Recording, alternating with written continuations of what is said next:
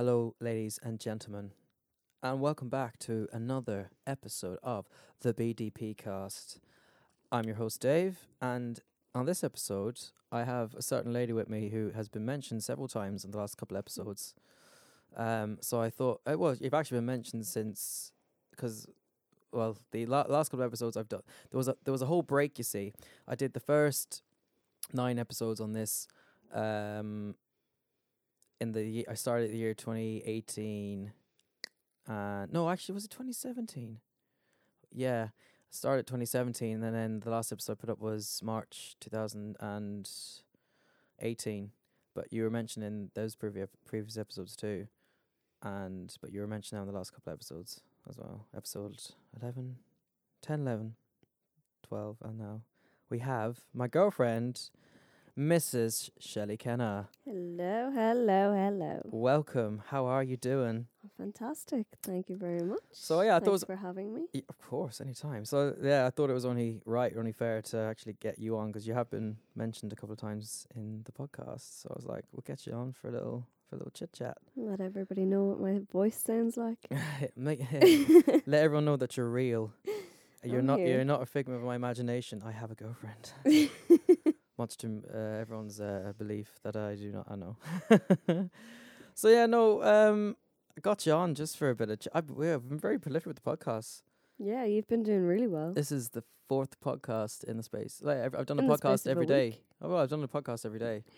From doing episode 10 with my bro, with the football, and again with Michael. I put them up on the BDP cast, but I'm kind of half thinking about like doing. Separate podcasts for them. I reckon you should, because you're talking about 2 completely different topics. You're going from... Well, the football one, I'm definitely doing a separate one for that. Yeah. And I think you should stick with that name. I know you just had it, like, you named the episode, what was it, the Red Devil and the Turncoat. I really like that. I think that should just be the name of the podcast. Yeah, I know Mark has said that too, but I was like, I don't want him to be like known as the Turncoat either because, you know, he did it when he was 8. He does Urkham. I know, but and he's so into Chelsea now. Like he is like I am like a United fan and I am passionate about him, but he takes his love and his passion to like another level. Like he's a proper. So. And he supported them, and he's been so many games. Like I've only been to 1 United game. Yeah. Well, in fairness, I've only recently, I've got lucky enough to get into.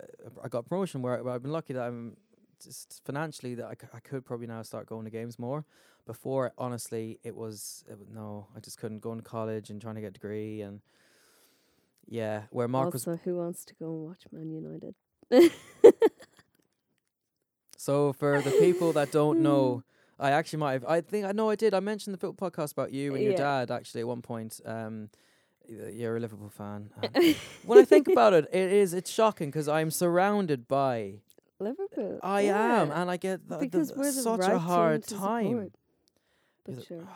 You're just a glory hunter, man. You're just jumping on the bandwagon. I was born into supporting this team. I'm not gonna lie, but over the last couple of years, like when I was younger and like I was in my early teens, I wasn't really into football all that much. Because they were shit. Not because of that, Liverpool were shit for a long time, and now they've really come into their stride. But remember, I was a young teenage girl. So what were my interests? Going out into town, meeting the girls, meeting the boys. Okay, that was where I was kind of in my early teenage years. And then I met you. You were really into football. Like my ex wasn't into football at all. He didn't support anything. So, yeah, when I started going out with you and you were like full into Manchester United, I learned a lot more. I was also starting my sports course. So like a lot of other people on my course, they were all kind of watching all the football games and all that kind of thing. It was the topic of conversation. And I really needed to start paying a bit more attention, which I did. And it just so happened that Liverpool was starting to get good at that stage as well. And it was just lucky. I don't know. Yeah, well, was Klopp already with Liverpool when you met me? He was. So Well, it did take him like a couple of seasons, but you could see at that stage when Klopp came in, even like the players he had, but you could see he had a philosophy and his style. Even though he didn't have players that suited that style, he still did it, and he did lose games, and he did like He did, but he did give the promise when he joined the team that he was going to make us great again. he said he'd win you the league in 4. He did it in 5. Fair, but From what it we was were, your first title in 30 years. that meant an awful lot. But and just oh God, even just watching that game, it was so disappointing to have to watch it at home. I literally imagine the atmosphere being in a pub for that.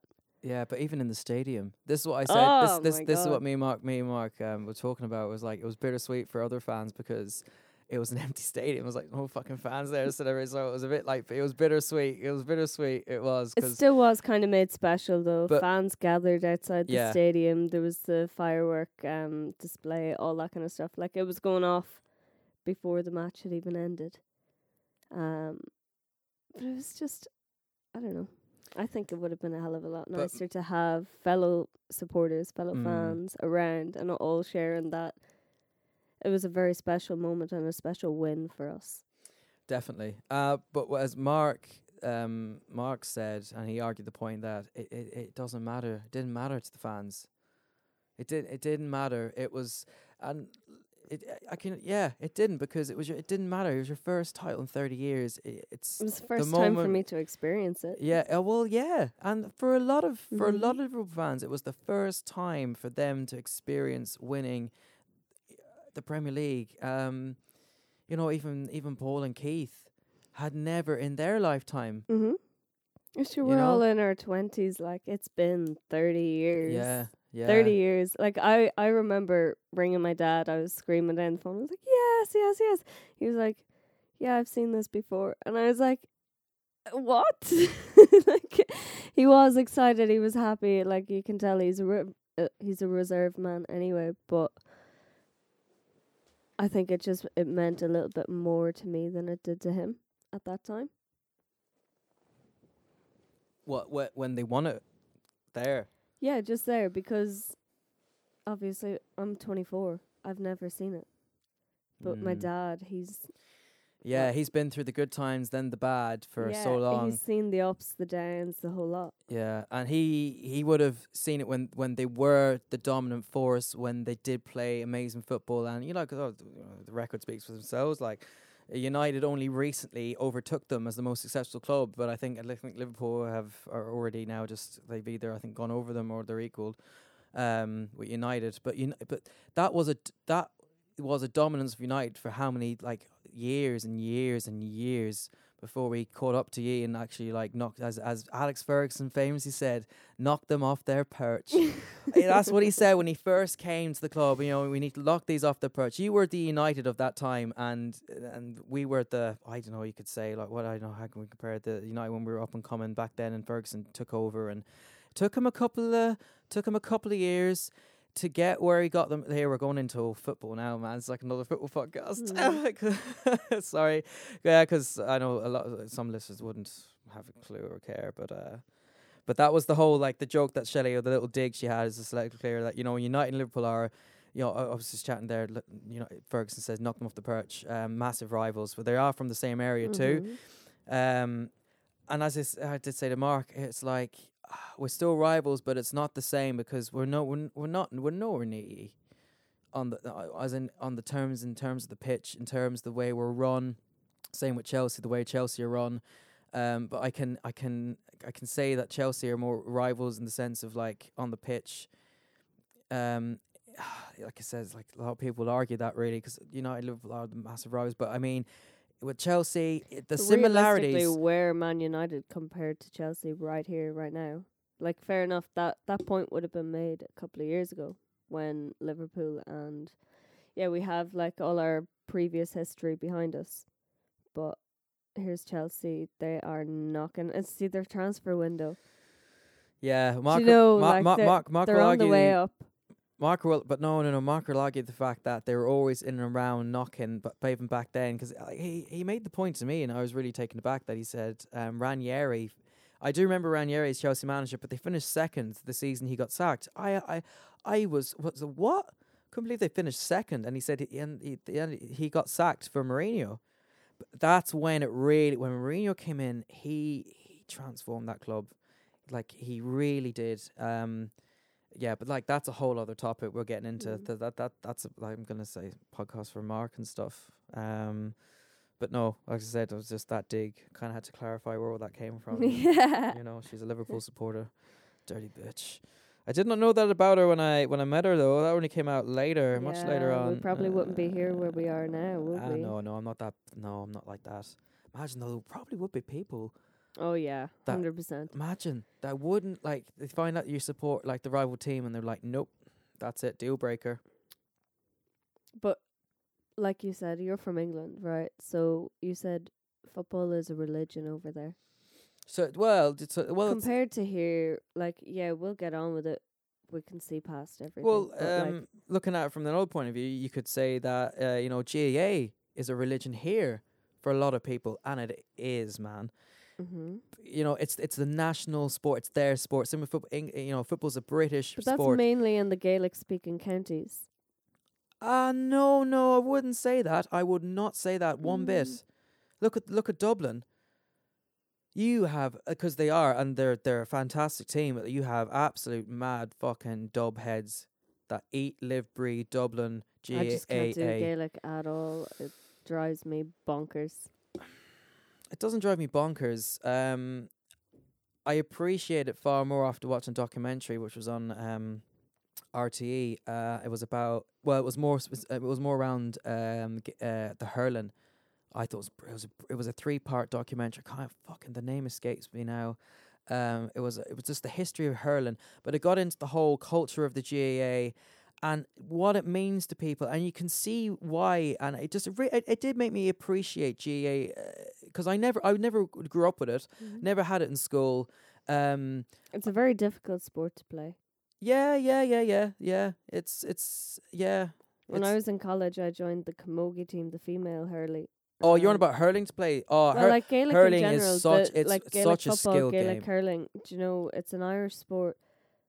Both of them are difficult, no matter which. Like Hurling more so. The oh, skill acquired for hurling, ladies and gentlemen, because I know there will be some American listeners and listeners from other countries because through this app Anchor, it's handy. But there will be lots of different listeners. I advise you to look up, if you haven't heard of it, hurling. Just YouTube hurling GAA or hurling Ireland, and you think will of ice hockey except on a pitch with a couple of different rules. mixed with rugby.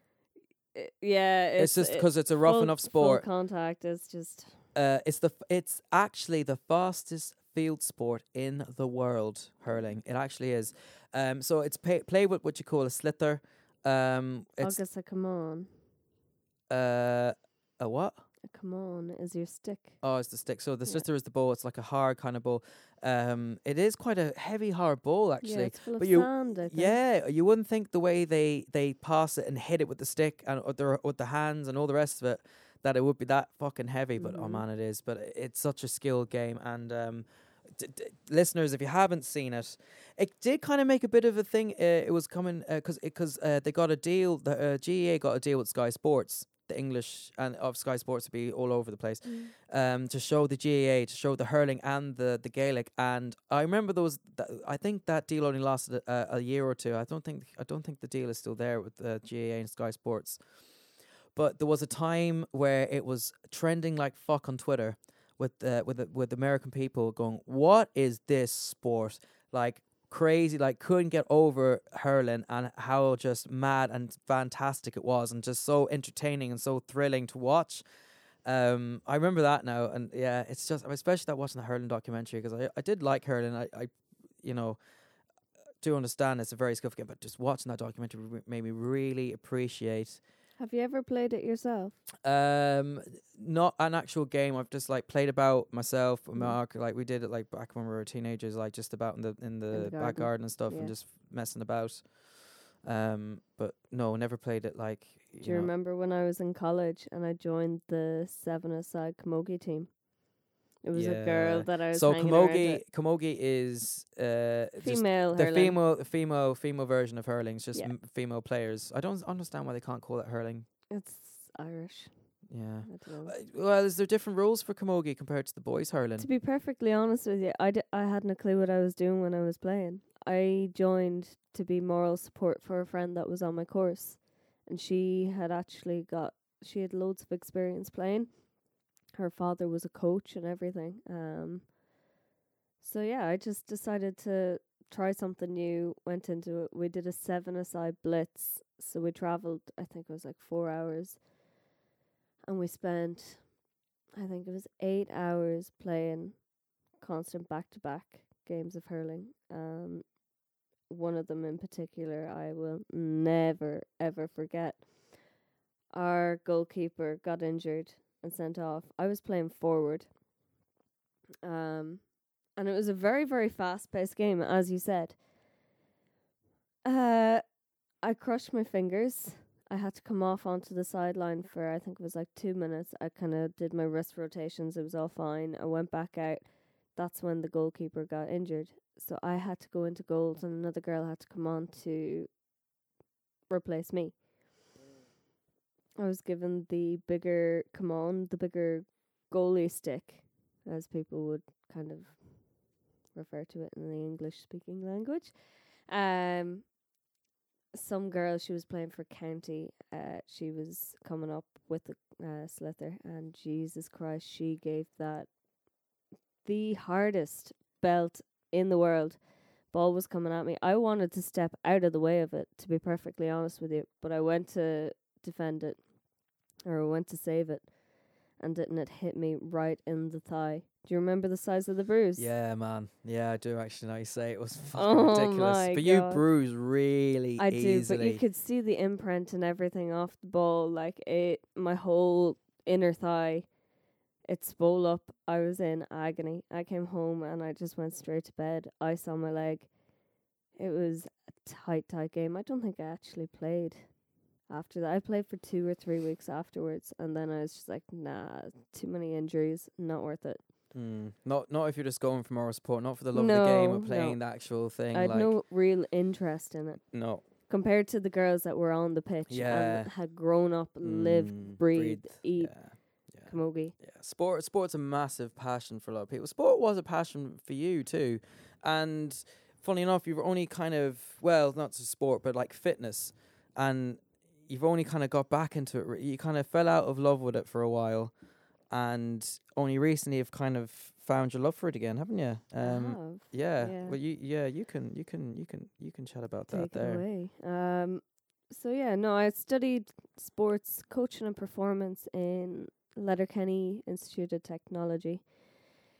I tried over and over and over again to do the course. I just didn't like it. It didn't suit me. The lecturers didn't really like me all that much either.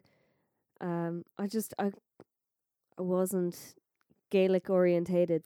Yeah, but like you were sold, well, not sold, but from what you read and researched about that course was, and how it was presented. Yeah, was not the reality when you went to the college and did the course. So basically, what I started off wanting to do was I wanted to be a PE teacher, and then during the summer months or whenever I had my holiday months, fill that time up with personal training.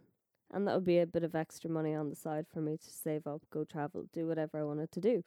And I thought it would be enjoyable because I always wanted to help people in any kind of way.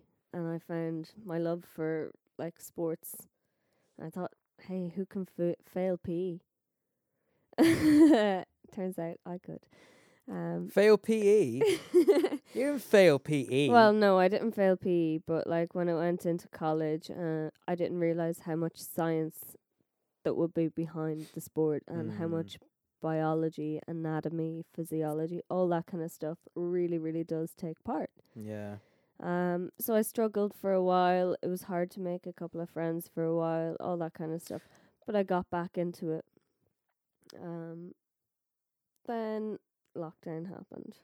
And yeah. The lockdown. I was just going to say, though, going back to your course, because, we lived together at the time. So I would have seen you, going through all this.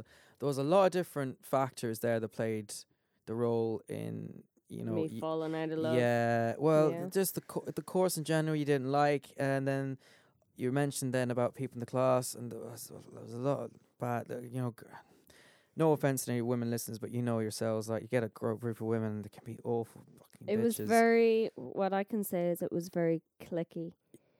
I'm a girl who, I don't usually get along with a lot of girls because I don't like the drama that follows. And I know as a female, every girl does say that, like, women bring trouble. Like, it's just bitchy, blah, blah, blah. I have grown up always having friends that were guys. Because guys are, like, they're straight up. They're to the point. If something's on your mind, you say it, you get it off your chest, and then, boom, move on. Do you know? It's different when it's girls. It's all talking behind your back and all that kind of stuff, Being and it just real drives nice to your me. face, and It drives me insane. So there was a bit of clickiness. If it was a little bit hard to get into groups, I suppose. But I did have. I'm not gonna diss anybody. Like, I had a couple of good friends, but they had dropped out, or they had moved on and done something else. Do you know? yeah.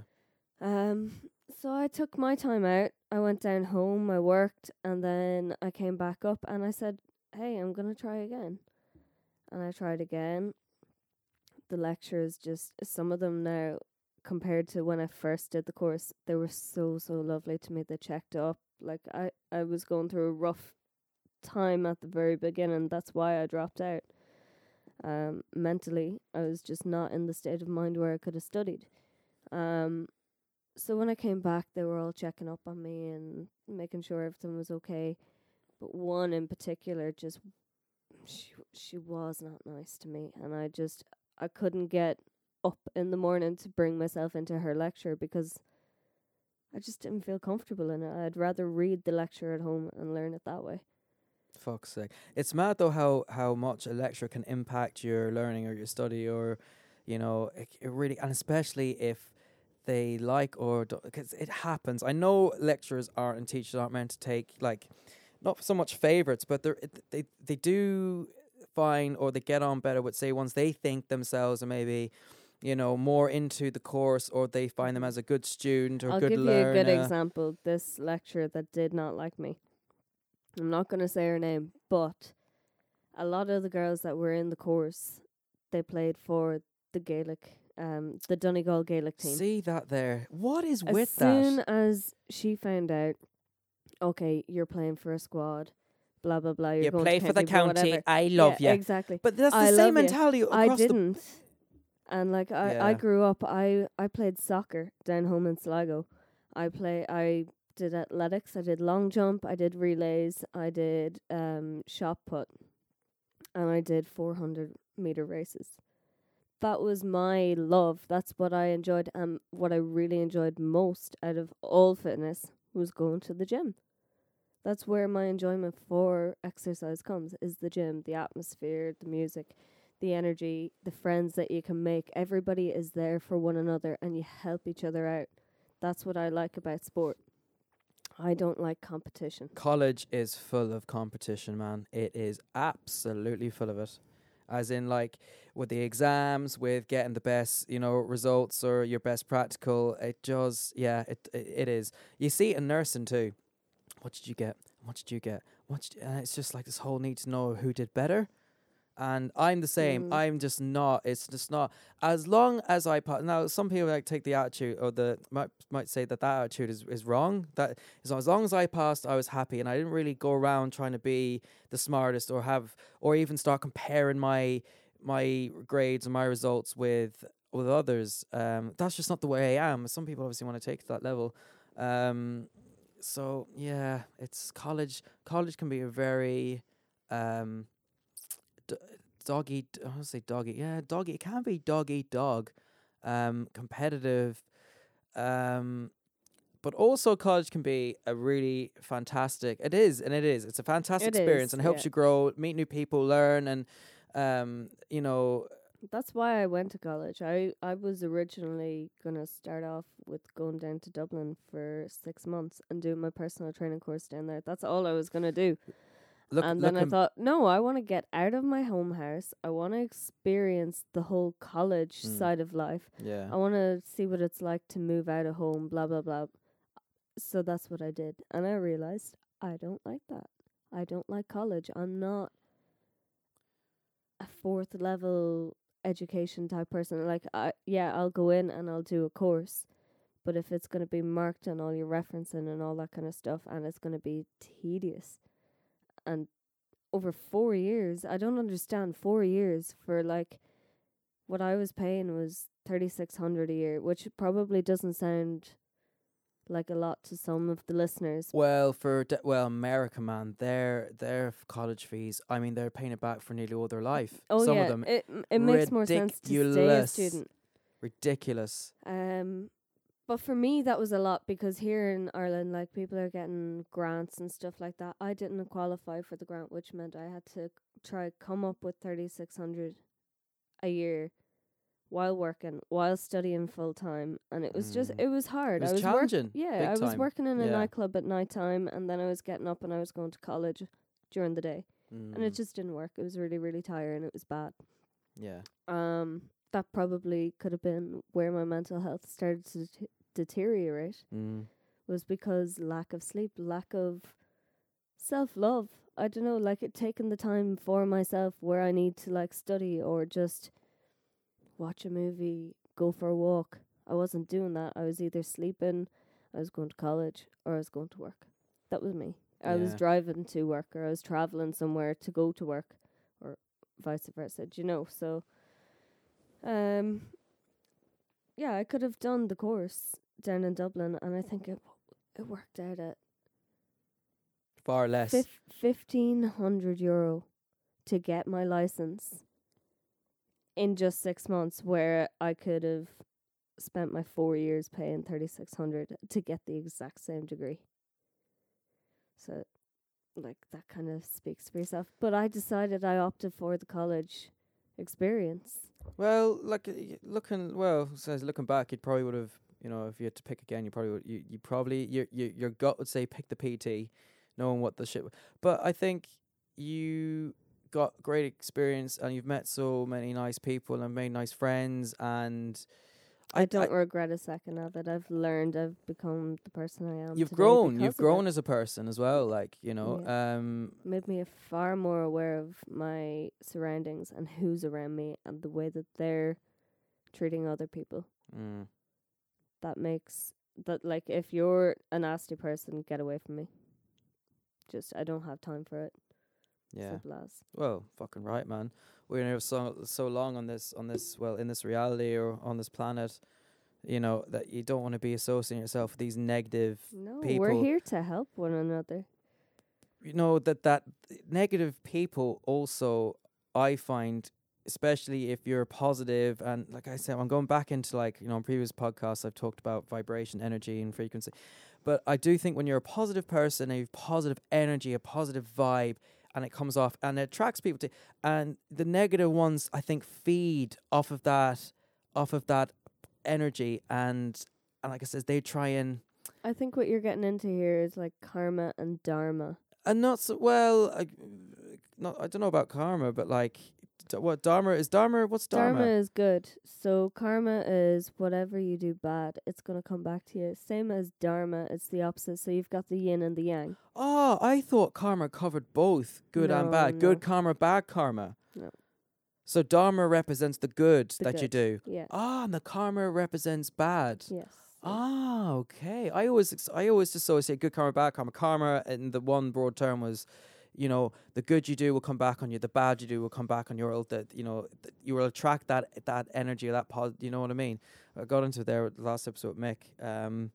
Such random chats we're having, and just in general, just thinking over the last few episodes. There was a couple of with me and Mick, I hate saying the word conspiracy. Alternative perspectives, news. Yeah, that's not the mainstream. I just find that stuff absolutely fascinating and so interesting. Because to me, it just makes sense.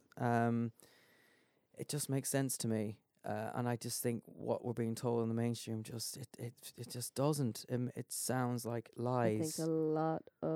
there's a lot of hidden truths. I think there's a lot of information left out. Mm-hmm.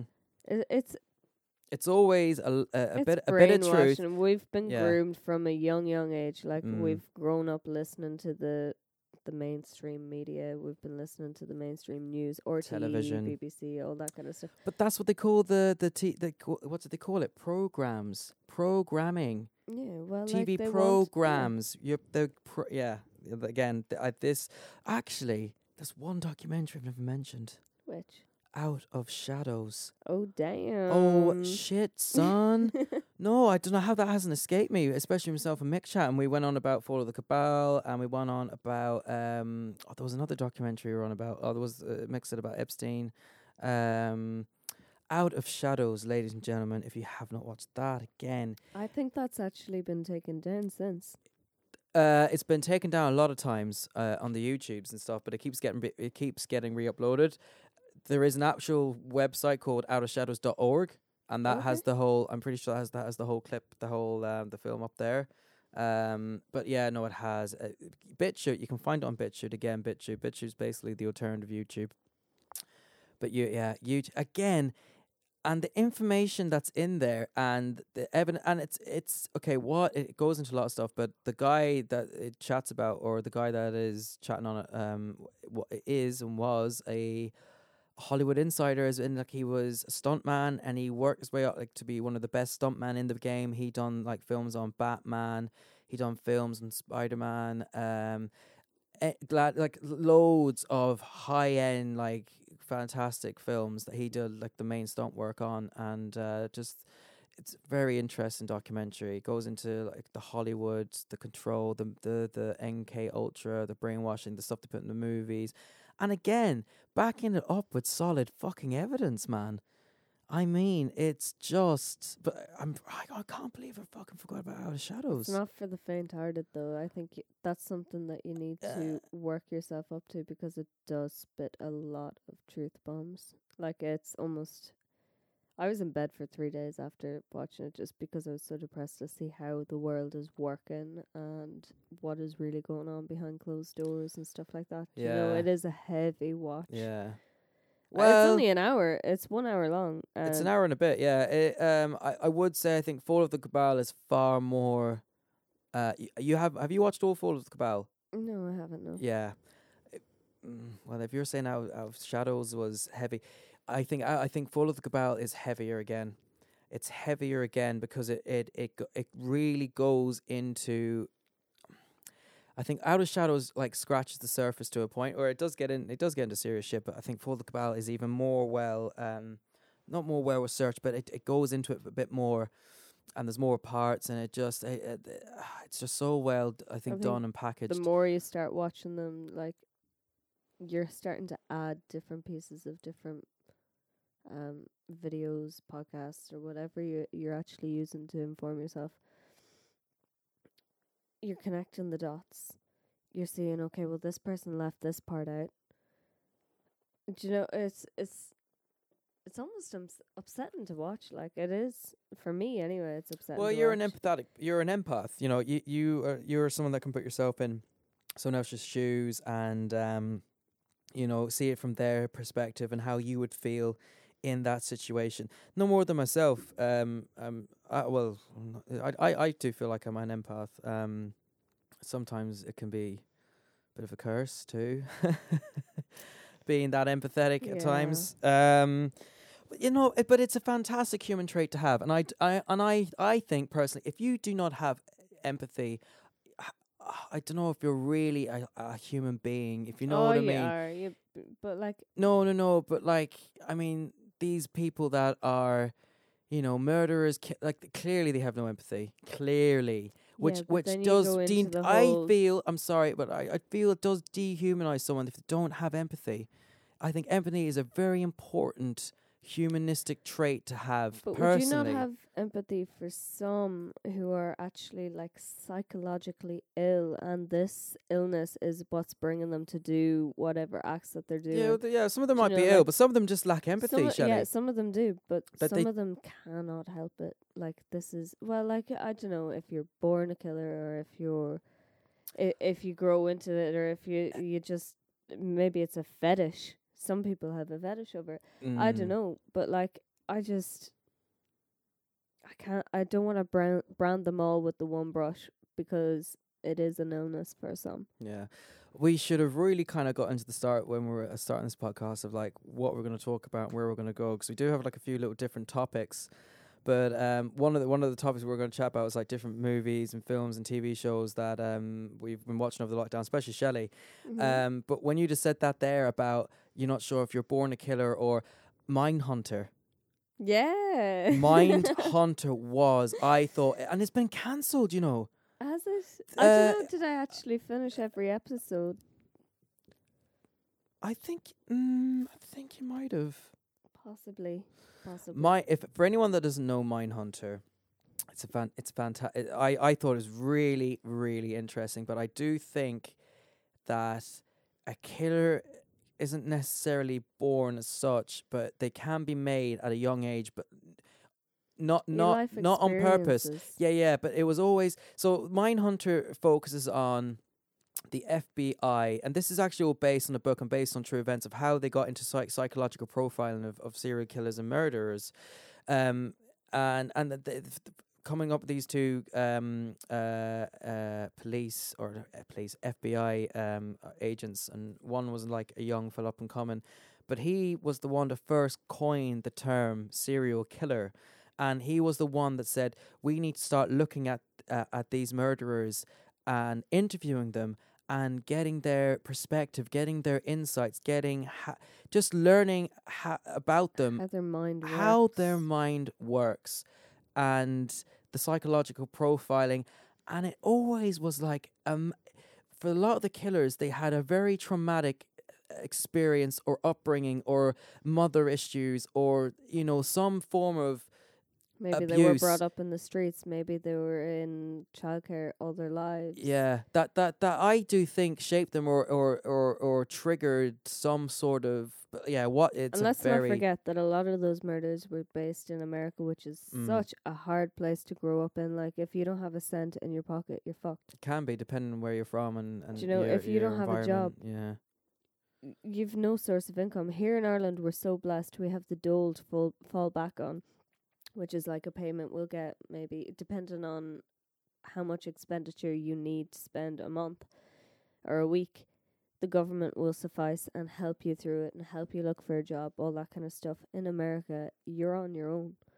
So as kids and you're growing up, say you're adopted or say you're fostered and you're not getting on and you're going into different abusive families and stuff like that, maybe that's rubbing off on them. Maybe that's what's starting to rewire their brains to think, yeah, it's okay to hit a dog.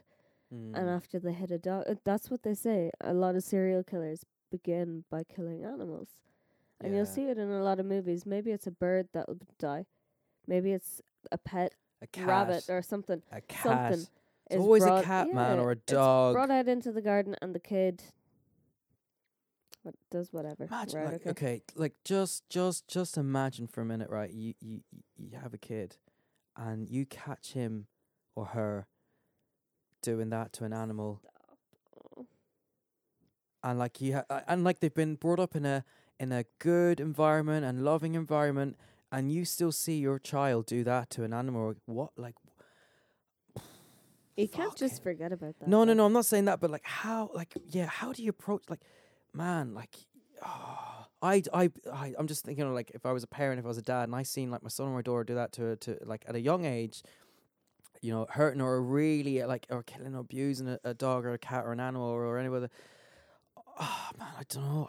I would be devastated. I would be just so shocked. I'd be sick, man.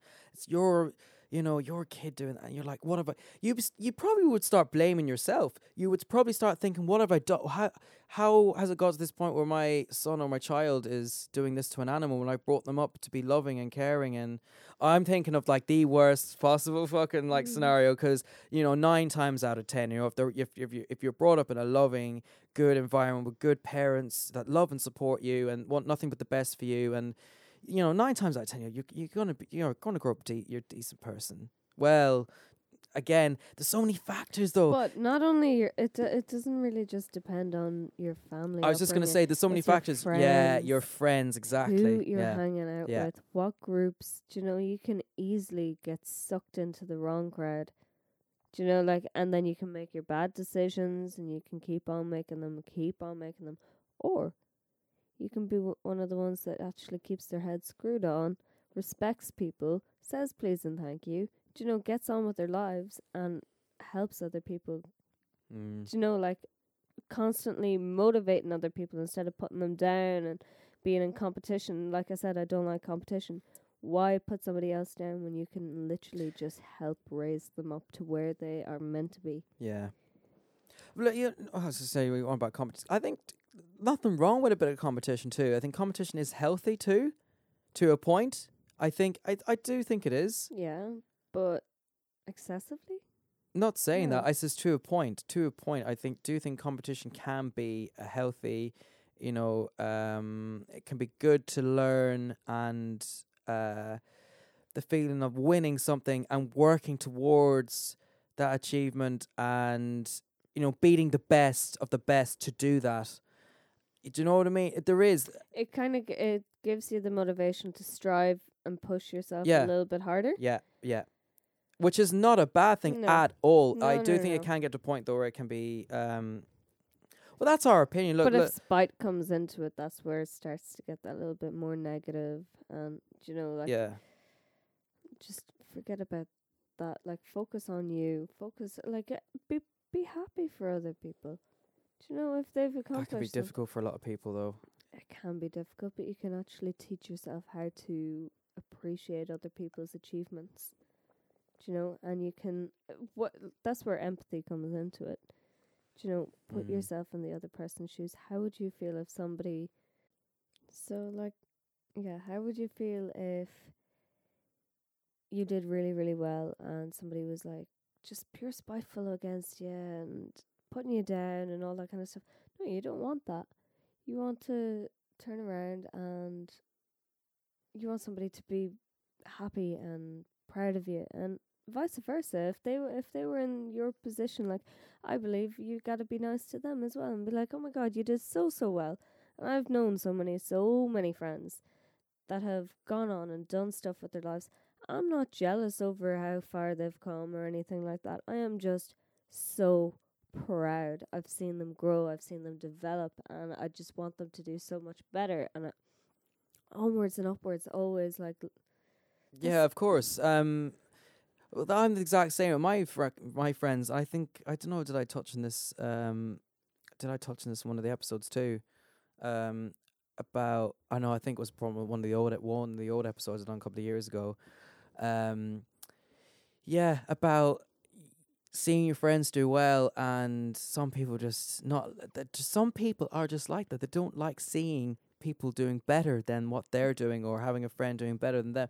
But I'm one of them people, as are you, Shelley, that seeing your friend do well is great. It is. It's fantastic. The vibes, you feel so good for them because they're your fucking friend, and you have, you love them, and you just want to see them do well. Exactly. If you're a true fucking friend, you're not going to be jealous. Well, no, honestly, that's just how I feel. If you're a true fucking friend of someone, and you're a friend, you shouldn't be feeling angry or spiteful or annoyed that they're getting on better than you in life, man. And now I actually remember what I was chatting about in the episode was, I was on about the Oscar season, and I was on about the ones that I got nominated, ones that won and stuff like that, and Get Out was one. You remember Get Out? Yeah, Get Out was brilliant very film. Good film. Jordan Peele, brilliant film. But yeah, Jordan Peele comes from Kane Peele, the substitute teacher. Hey, Aaron. Oh yes. Too nice. Yeah. Is Yeah, that yeah. the same fella? Well, he is he's Kay, and Jordan Peele is the other boy. His buddy, Brother? his mate. Oh, his No, no, friend. no, no, no. They're just Okay. good, really good friends and mates that grew up together. As far as I know, them they're definitely not. Well, obviously not brothers because one's Jordan Peele and the other one's Kale. Is it? Kay. I can't. Yeah, well, Kay. that's his surname. I can't remember his first Okay. name. Sorry. But there is there's a clip of when your man wins an Oscar for Get Out, and his other mate is like, there's the camera goes on where he was with his wife, and the genuine joy and absolute like euphoria for his friend winning that Yeah. Oscar was such a beautiful thing to see. To see, like, you know, a true fucking mate at hit, and he was just so happy as if he'd Do you know, won. it's very It hard to come across people that are can gonna- be. That's what I'm saying. I feel kind of like, you know, you're not really a true fan if you don't really like. Look, everyone's different. You know, look, some people just some people maybe just can't even, I don't know, feel for their other people getting on better than them. It's just, I don't know. People are all wired differently too. Yeah. You We're know, just at very the end of the blessed day, with the group that we have and the Uh, friends that we're surrounded by. Like, I don't think there's any negative energy at all. All of us push each other forward. Do you know, the wind is always on your back. It's Yeah. never on your front. Very true, actually. And I do touch on that with I did touch on that with Mick in the last episode too about well, it's such a good friend circle up here, and you know, I said the Donegal, like we were saying, Donegal people, or the county Donegal is their own breed. But I was just saying, like, I was just like, because Mick, I was like, no, but man, like, I've met some of the most genuine, fantastic people up here. You know, that just would never see you stuck, would want the best for you, would always help you out. And like I said, we're genuinely so lucky that you know, that we have such a good, nice friend circle. We've kind of created a Donegal family, haven't we? Well, yeah, well, I don't know if we created it. It just, you know, Well, we didn't create it, but like, I suppose we're the ones that kind of led into their county. we're the That's what they say to us all the time. They're we're like, the "Oh, we're yeah, the blow-ins, yeah, as you're they the say. blow-ins." We're the blow-ins. We're the outsiders. Yeah. I know it's all a bit of crack, like, but Bit So of yeah, banter. yeah, a bit of banter, of course. So what we had planned a couple of topics to talk about, Mrs., hadn't we? We had a few. Yeah, we had a few. Well, I kind of more wanted, Shelley to like do a couple of topics for herself to chat about. So you had the whole, you wanted to talk about lockdown, and you were in lockdown for 5 months, weren't you? Roughly from March to It was Se- mid-July. August, was it? Mid-July, early August. That you came out of lockdown. Yeah, that's when I started to kind of start getting back out of the house. And We could, well, not, but like, you know, we could get into the whole, it's your last job and stuff, and you know, you're kind of left there waiting to come back, and you're like, never that's asked to not come even back. the point. No, but I think that was a factor of when you were in lockdown. It was grand for a while for yourself. It was. But got to a point where, oh man, you really got down. But like I said, you had no purpose, or you had no reason to kind of, you know, get up and do things. Yeah, And it was just like, it was going to bed at 5 o'clock in the morning and waking up at 4 o'clock in the day. I had no reason to get up and have a day, do something, plan my. Do you know? I was the only person in this household. There's 4 people living in this house, just for you guys that don't know. There's 4 people living here, and I was one of 4 that was the only one unemployed for 5 months.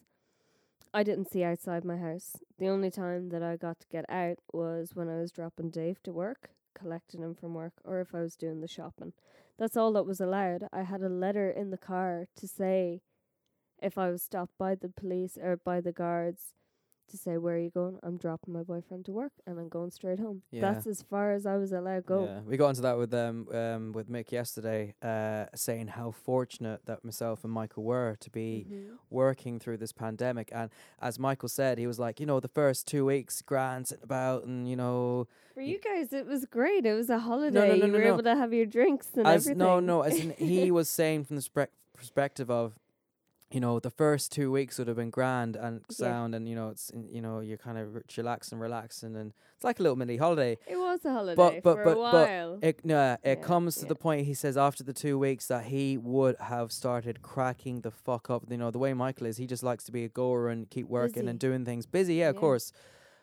So we were very fortunate to have, as I Yes. said to Michael, a routine, money coming in, even though there was the support of the COVID payment, but like it was a stress for a lot of people to get that sorted and set up, because I know for yourself, but not just you, Shelley, it was a lot, you know. I think it took me like 7 or 8 weeks or something like that. Maybe it was 9. So I went Yeah, pretty much you 2 were at months points in without any. tears on the phone trying to sort that, and again, your Yeah. employer did not fucking help that situation one Mhm. fucking bit, man. Every Tuesday morning I spend 4 to 6 hours on the phone. And like I was paying for these phone calls. Mm. Even though I had no money, I had to like clear my savings, all that kind of stuff. That was gone. I wasn't getting any money. And now, in fairness, you were really, really helping me out during the time you were getting all the shopping and helping me out with bills. Same with my parents. If I didn't have you guys for that time, like, I wouldn't have afforded rent. I probably would have had to move home. There was just so much to it, and like it started to get me down. Big time. Very, very down. I was crying at least 3 times a week.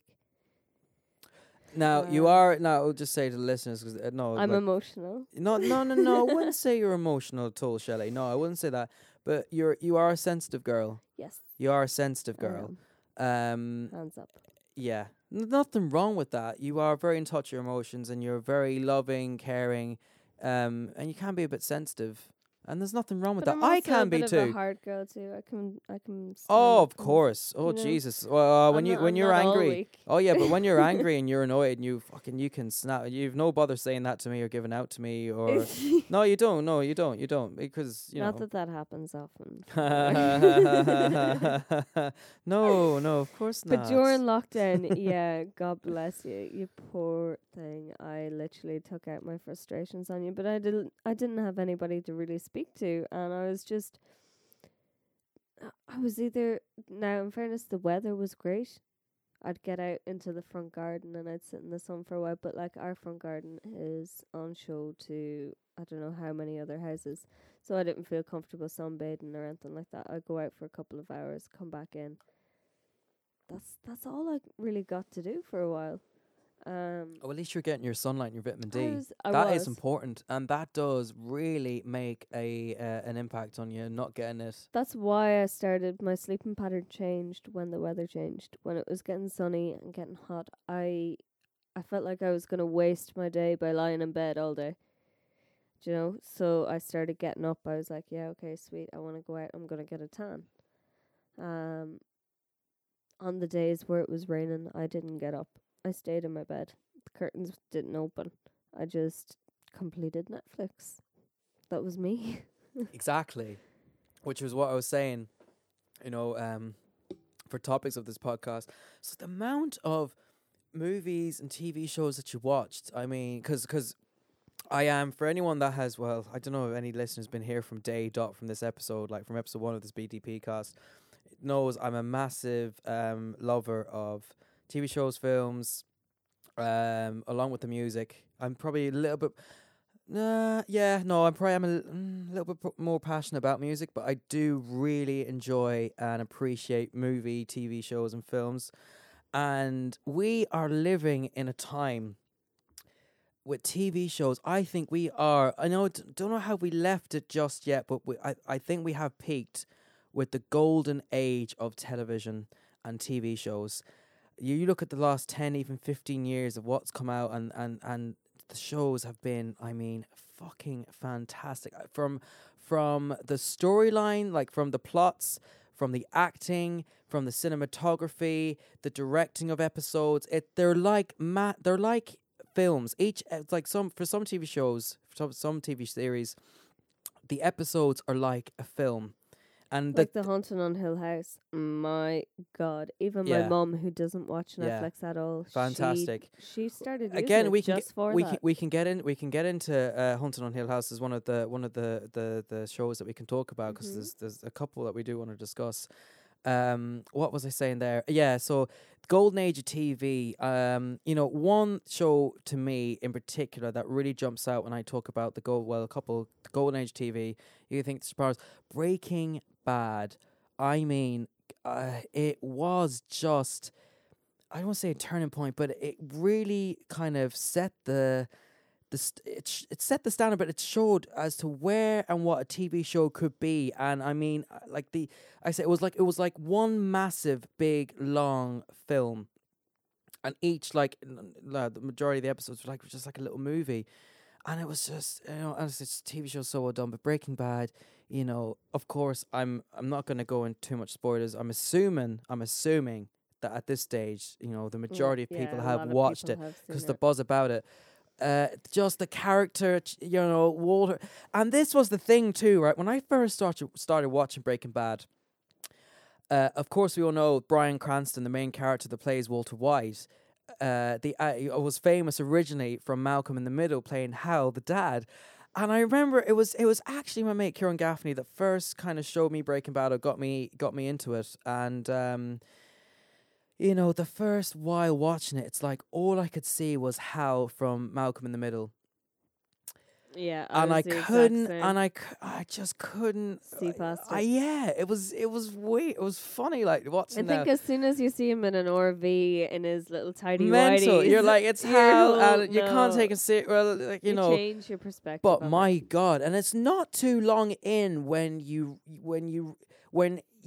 look at Bryan Cranston, and it's like, no, he's Walter White. Hal is just, it's gone. But that's a testament to him, and I'm so happy and glad that he done that, because he would have been, as a lot of actors do, they can never escape one of the most famous characters, and they're associated forevermore, because they've done the character so well, and the character's so well loved, and they can never, like, you know, get past that where they've just hit the ceiling with the character. And you thought that nearly for Bryan Cranston with Hal and his portrayal of that in Malcolm in the Middle. But I mean, he takes Walter White, and he just takes the character to another level. His acting, it's just a testament to him of how good an actor he is, that he can do the comedy side, the funny side, and he was absolutely fantastic as Hal. He was, and as Bryan Cranston, like the complete opposite, the complete flip side, and he fucking nails it.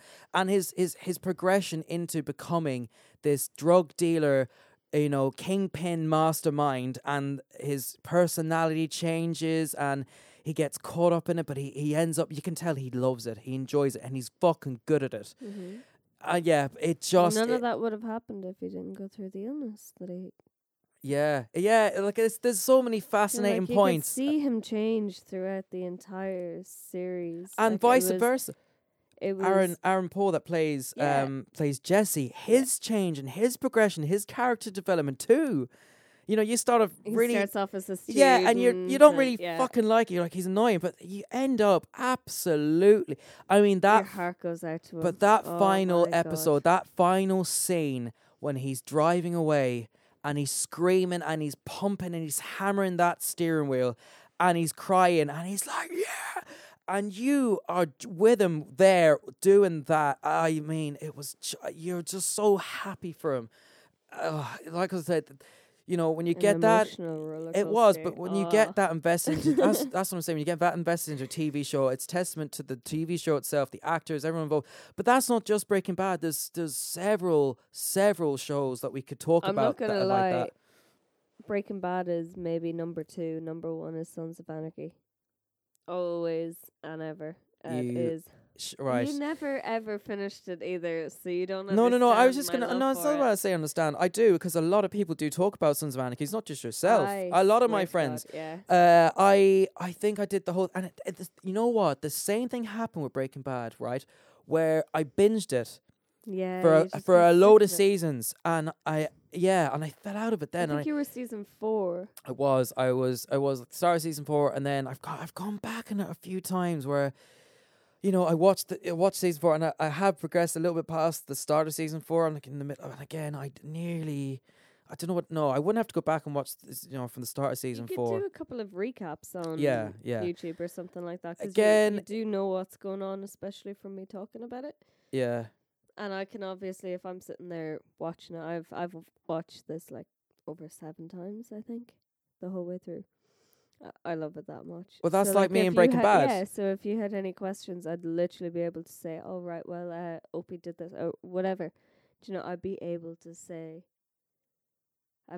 fix your confusion or whatever it Yeah, was. do you know? could nearly quote the fucking film. Oh, not sorry, film. Jesus, the TV show. You can nearly quote the TV Yeah. show like you've watched it. Yeah, Yeah. you're that into it. So no, I do. I like Sons of Anarchy, but there's, each their own. There's certain things with me with TV shows that will catch me and will get me. Obviously, some of it did because I went on and I binged it. I binged it like 4, and I binged up to season 4. But like I say, no, because it happened with Breaking Bad. I binged to the first, like, 3 seasons, or halfway. I think I was in around the same. Or halfway through season 3, and I fell out of it. And it was only a couple of years later then when I really got back into it, and then caught up to the point where it was week by week for the next episode and stuff. And oh man, I'm just looking back on that time when I was watching Breaking. Oh my goodness! Then and the disappointment as soon as you got stuck on that cliffhanger, and then boom, there's the credits, and you're just like, fuck. I know, man. Oh this is the thing with binging shows when they're all out. You cannot experience that. The waiting, the not knowing. Yeah. And it's not like the anticipation behind it. Like, what's about to happen? And the my countdown, God, how is this gonna go? and watching it live, and like, it just, man, that's the beauty of. I'm telling you, the golden. We're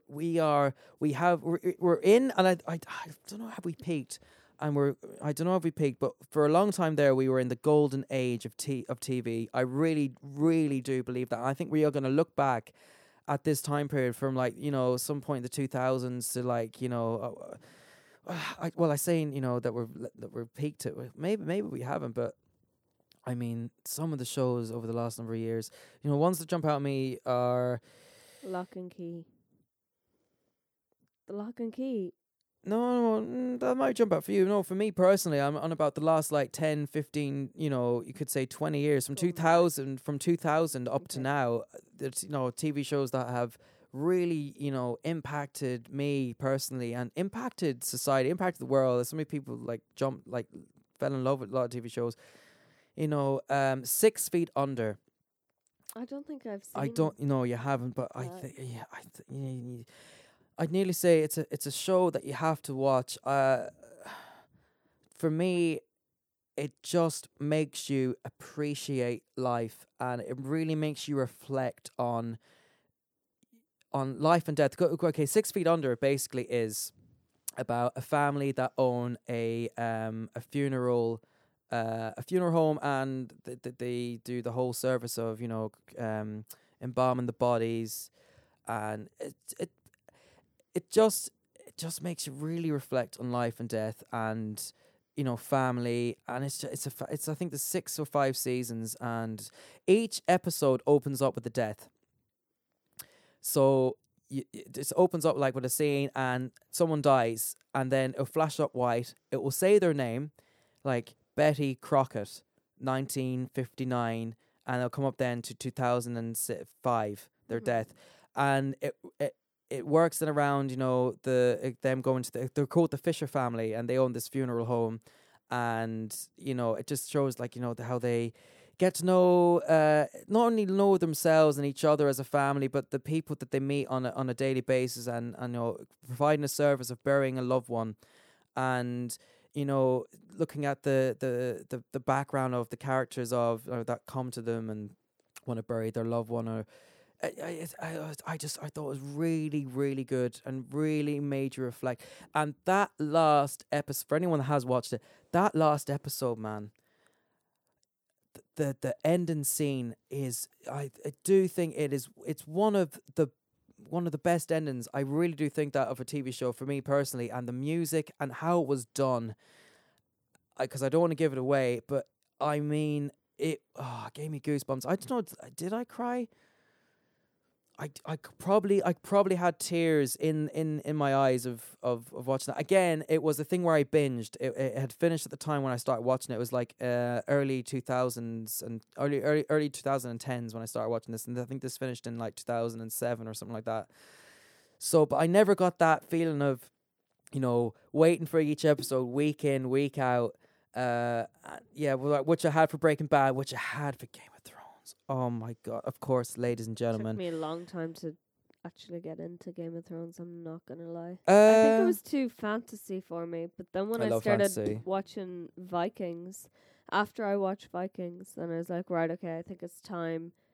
My brain has actually developed to You've grown I've to a- appreciate. yeah, I think. I've accepted the fact that like there can be different kind of lands and different time scales and stuff that I need to um pay more attention to and stuff like that. 'Cause the first time I tried to watch Game of Thrones, it was so difficult. I couldn't understand King's Landing and But again, you were with me, and I had probably revisited some seasons so many times where I could, help you out or guide you or tell you. It's no Yeah, more if I was yeah. watching Sons of Anarchy and I was confused at something, I could just turn around to you and be like, Shelley, and you could be like, bang, bang, bang. I'd be like, all right, sound. Yeah. Well, you could do the same thing with Game of Thrones too. You could turn around to me and be like, Dave, what? And I'd be like, da da da, and you'd be like, oh, okay, Do right, you know what okay. the hardest part of it for me for Game of Thrones was? There was so many actors and actresses, and I couldn't learn any of their names. I didn't know where the story was going, who they were talking about,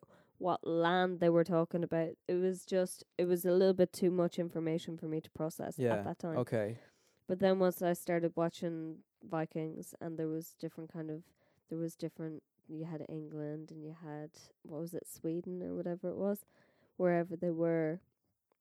And they were all traveling different lands. And I don't know, maybe my brain just kind of clicked. I was just like, oh yeah, okay, I can understand that. It's interesting. So then I was like, right, okay, I'll give Game of Thrones another go. And I did. Jesus, that ending was so disappointing. But like now, in fairness, the last season was great. The fight scenes were spectacular. They were so good. They were thrilling. They were full of excitement. But the last episode, what the hell was that? What was that? Not even right for me personally, right? Not even the last episode. That For last you, that last season, like okay, you probably felt it. It was right. rushed. The first 3 episodes, I did like I was Great. well, I was at the time, and this is me reflecting. Now I'm like the whole season. It was such a fucking let. It was a big fuck you to the That's for fans, I think, you as well. who, like, you watched it every time that it was released. I followed it For from the me, get go. You're yeah. chatting how many? You're chatting 6, 7, 8 years, Yeah. man. I think it was You know? 7 years. For I think me, it was I 8 was, years. I was able to just literally watch it the whole way through, get bored of it, stop, go back into it again, Yeah, and just yeah. it wasn't too thrilling or exciting for me. I was just like, I need to watch this because this is what everybody's talking about, and I want to know what they're talking about, type thing. I wanted to be informed, but yeah, I did start to actually kind of like it a wee bit. The last season, yeah, I actually did enjoy it. I do think it was a little bit rushed. Khaleesi got very Hold on. Let's say like spoilers. Like we don't. there. Yeah, but In like case all someone I'm hasn't saying watched is it, like Khaleesi had a very big dramatic change within a short space of time, Yeah. and I was just like, and I noticed it in just one episode. I It know. went from that to that. A There was to like B, yeah, and it was yeah, just. yeah. I was like, right, okay, and I looked past that, but I was kind of expecting one outcome and one outcome only, and it did not happen, and it just it did disappoint. I think, like from the reaction of fans, like when we were watching the episodes afterwards, we'd go on to, I think it was YouTube or something, and there was this kind of stream where there was a load of people in the bar, and you were watching people in the bar's reaction while they were watching the episode type thing. Oh my god. The true fans. You could tell who jumped on the bandwagon and who was there from thick and thin. Like, I jumped on the bandwagon, 100%. But you need to also realize that it was fans of the TV show and there was fans of the books. Yeah. Do you know what I yeah, mean? yeah. And they're, you know, they did it up to a point, right? With the what do you call the two guys that did it? The D. It begins with D, I think. Fuck me. I have Google here. I think it was David Benioff and DB, I think Wees or Wes or something like that. So you need to remember too with Game of Thrones that they followed the author. So originally it's based on books by George R.R. Martin, and they followed it up to a point to the books where they caught up. I think they caught up in, I think it was like season 4, and after that then they met with George R.R. Martin and he gave them, roughly, how it was going to end, which way to go and stuff like that, and but they did develop a lot of it themselves. The storyline, the storyline of Game of Thrones after like season 4, I think it was. So yeah, it was a disservice to George R. R. Martin, and it was a disservice to the fans. And George R. R. Martin has come out and said that, and he's not happy. And even the actors themselves, there is multiple interviews and there's compilations on YouTube, right, of the actors of Game of Thrones getting interviewed after they've done the filming. Yeah, that was mad. Yeah, multiple. So after filming the final season, and getting You could tell their disappointment on their faces. but like couldn't you? some of the answers to but some of the answers They didn't want to give back, it away. well, not that they gave. Well, some of them can Who give it was away. it? Was it what's her name? Arya. What's her name? Oh, the actress's name. I think it's Maisie Williams. Yeah. Maisie Williams. So, do you remember she was on, I think it was the Graham Norton show? She was interviewed and she was questioned on the final episode or the final series, and Jesus, she didn't know how to answer at all. She paused for a wee while and then she got back into it. She was just like, I can't remember what she said. Oh my god. You could just tell the look of disappointment on her face. Really? But she didn't want to give it away at the same time.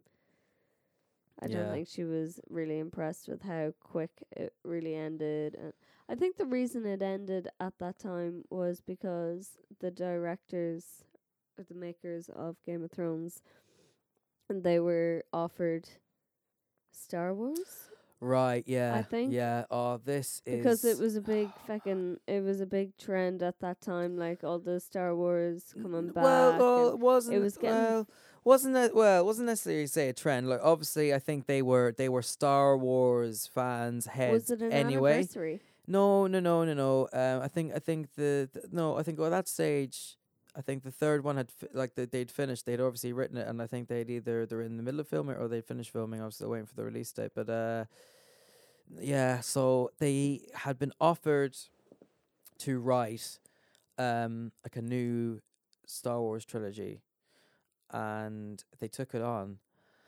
They decided they'd make more money by going Well- with Star Wars because there's a lot more Star Wars Well, you can- fans that go back from, like, it goes into the older generation too, not just the young. Do you know, that kind of way? So I think that they just saw the green sheets at the end of the tunnel and they were like, right, okay, let's go for Star Wars instead. They could have easily made another 2 or 3 seasons out of Game of Thrones, I reckon. They could Well, have dragged that out. they were offered. I think was it? Let me see. Was it 6 seasons? It was. 6 more. No. What? How many seasons was there in Game of Thrones? Was it 6 or 7? You're the fan. I don't know. I'm pretty sure it was 6. Let me just double check this here, because I do have the Google. It was like Wiggles. 6, and then there was part 1 and part 2, was it? No, is you're that- you're getting mixed up with Vikings. That was Vikings. Yeah, you're getting mixed up with Vikings. There was, oh my god, no, I was wrong. 8 seasons. Yeah, no, of course, Jesus. See, we keep doing these podcasts late at night, and like your brain is like half working from it's tired. Like I'm actually more tired now than I was the last 3 episodes I've done actually have all been like starting really late at night and like going really like into the morning. Like we're at like what time now? 1:40 a.m. I've also been in work Yeah. since 6 a.m. Yeah. You did get a little nap now. I got a nap. You got I a fell nice fair asleep. nap earlier on, I in fell fairness. asleep for like 2 hours. Yeah. It was like 4 to. I'd say 2.5, Shelley. You had a decent nap now. It was definitely after 2:30 when I looked at the clock. Anyway, we're getting off topic. So now there was 8 seasons. So they were offered. They were offered 2 more, 10 seasons. They were offered 2 more seasons. They were offered. So I think in the last season, there's only, I think, is it 6 episodes? They were offered 10 episodes in the last season, 2 more seasons to make it 10 to give, and they didn't take it. They were focused on. I always say about money. Look, I think the love, the attraction of Star Wars to write it to have a whole new trilogy, and I do think they were Star Wars heads, judging by the interviews they do and just the way. I just think I think they were big fucking fans of Star Wars. They offered that, to do that, and I think it was rushed. I think in fairness, like they had 7 seasons done. They probably were maybe a bit sick of it. They want to get fucking finished out of the way. No, look, this is what I think. This is how I feel. Like we're not going to say that this is legit and this is what they've come out and said. This is what I think. And I think the last season reflects this. It was rushed. It was done quick. They wanted to get it done. So obvious. Yeah, so they wanted to go and get going with Star Wars, Mhm. do that, and just finish Game of Thrones. And as I said, it was a massive disservice to the fans, to George R.R. Martin himself, and to the actors. That that these characters that they worked on, that they developed, and literally their life had been Game of Thrones. Like they've grown up together. Like you see Arya Stark and Sansa Stark and Bran Stark. What age was she when she started? Oh, Arya? She was like 8. No, she was like 10. I think. Yeah, she was very young. As was Sansa, as was Bran. And you see them then the last season, like they were like adults, and like all of them have grown up together. You know, they were like a family, no more than when you Lord of the Rings, man. Yeah. You know, they all grew so close together because of the years of filming and, constantly on set. And you just, obviously spend that time with each other. You grow like a family. And I think it was a big disservice to the actors too. Game of Thrones, the ending, not just the ending, but I mean the last season in general, and as I said, like the first 3 episodes, I was like, so you're just so hyped and you're just so into it and it's just great. And then after the 3rd episode, things started happening where I started kind of, going, wait a minute, I can kind of see where this could be going. And like you said, there was a moment where there's a thing with Daenerys, which could have been done if they were if they accepted the 10 episodes for that season and another 2 seasons. It could have been done. You could have seen the development of Daenerys. What bothered me the most about is it Daenerys or Khaleesi? What's her name? Khaleesi, yeah. Well, Khaleesi is what they call her, the queen. Yeah. But Daenerys Targaryen, that's her name. But she gets called Khaleesi because she's the queen. That's what they call her. The Khaleesi. What I couldn't get over in that last season was the physical changes in a person. Like it's completely unrealistic. Like that's what bothered me the most. It was just from A to B, and it was very quick. And you could see, but you could see the reason why. But the way it was done, it was just undone so quick, and it was so out of character of Daenerys to kind of, it was just fucking hell, man. And even Jon Snow character arc, I was really, Disappointed. really, and fucking Jamie's man. Jamie Lannister. Again, this is because Game of Thrones is brilliant, guys. Like, we're just talking about the last 8th season. I mean, the previous season before that, and some of the best television there ever was at the time, and some of the most shocking, jaw-dropping, heart-wrenching moments in that show. You know that they no character was safe.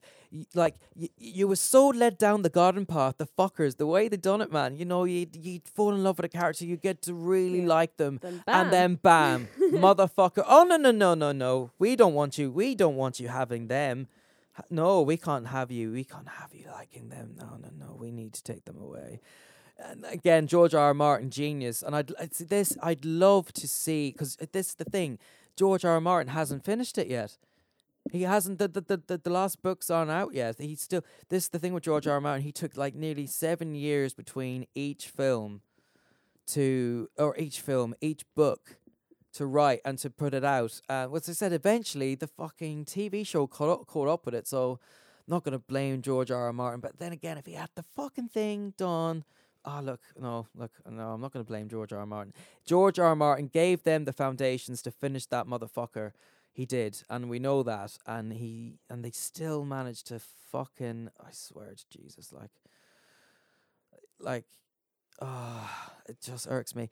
But no, I was going on about Jamie Lannister. Okay, so I think he was a very underappreciated character. no, I wouldn't say that at all. No? I wouldn't. No. I don't think so. Jamie Lannister at the start, man, you fucking despised him. You hated him. You really, really did. Oh, well, personally, I did. He fucks Bran out the window, and he's with his sister doing the shit. And man, he's just like, he did so much shit.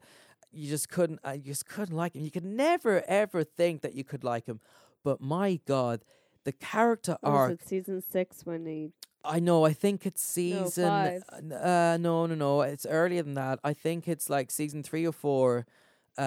Because he gets captured. The Starks have him as a leverage and want to use him, whatever. And he ends up escaping. And Brienne of Tarth, and he loses. Well, I'm not going to, in case people haven't watched it.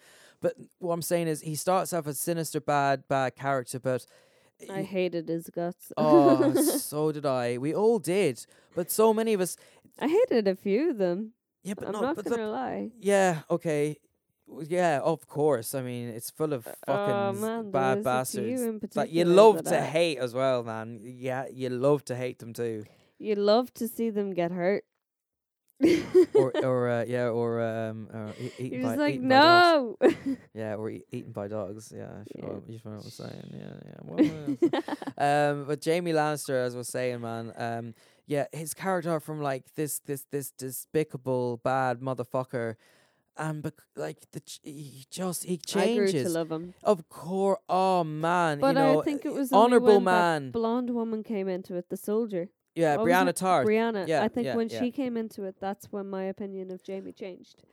The changing moment for me with Jamie was that scene with the bear.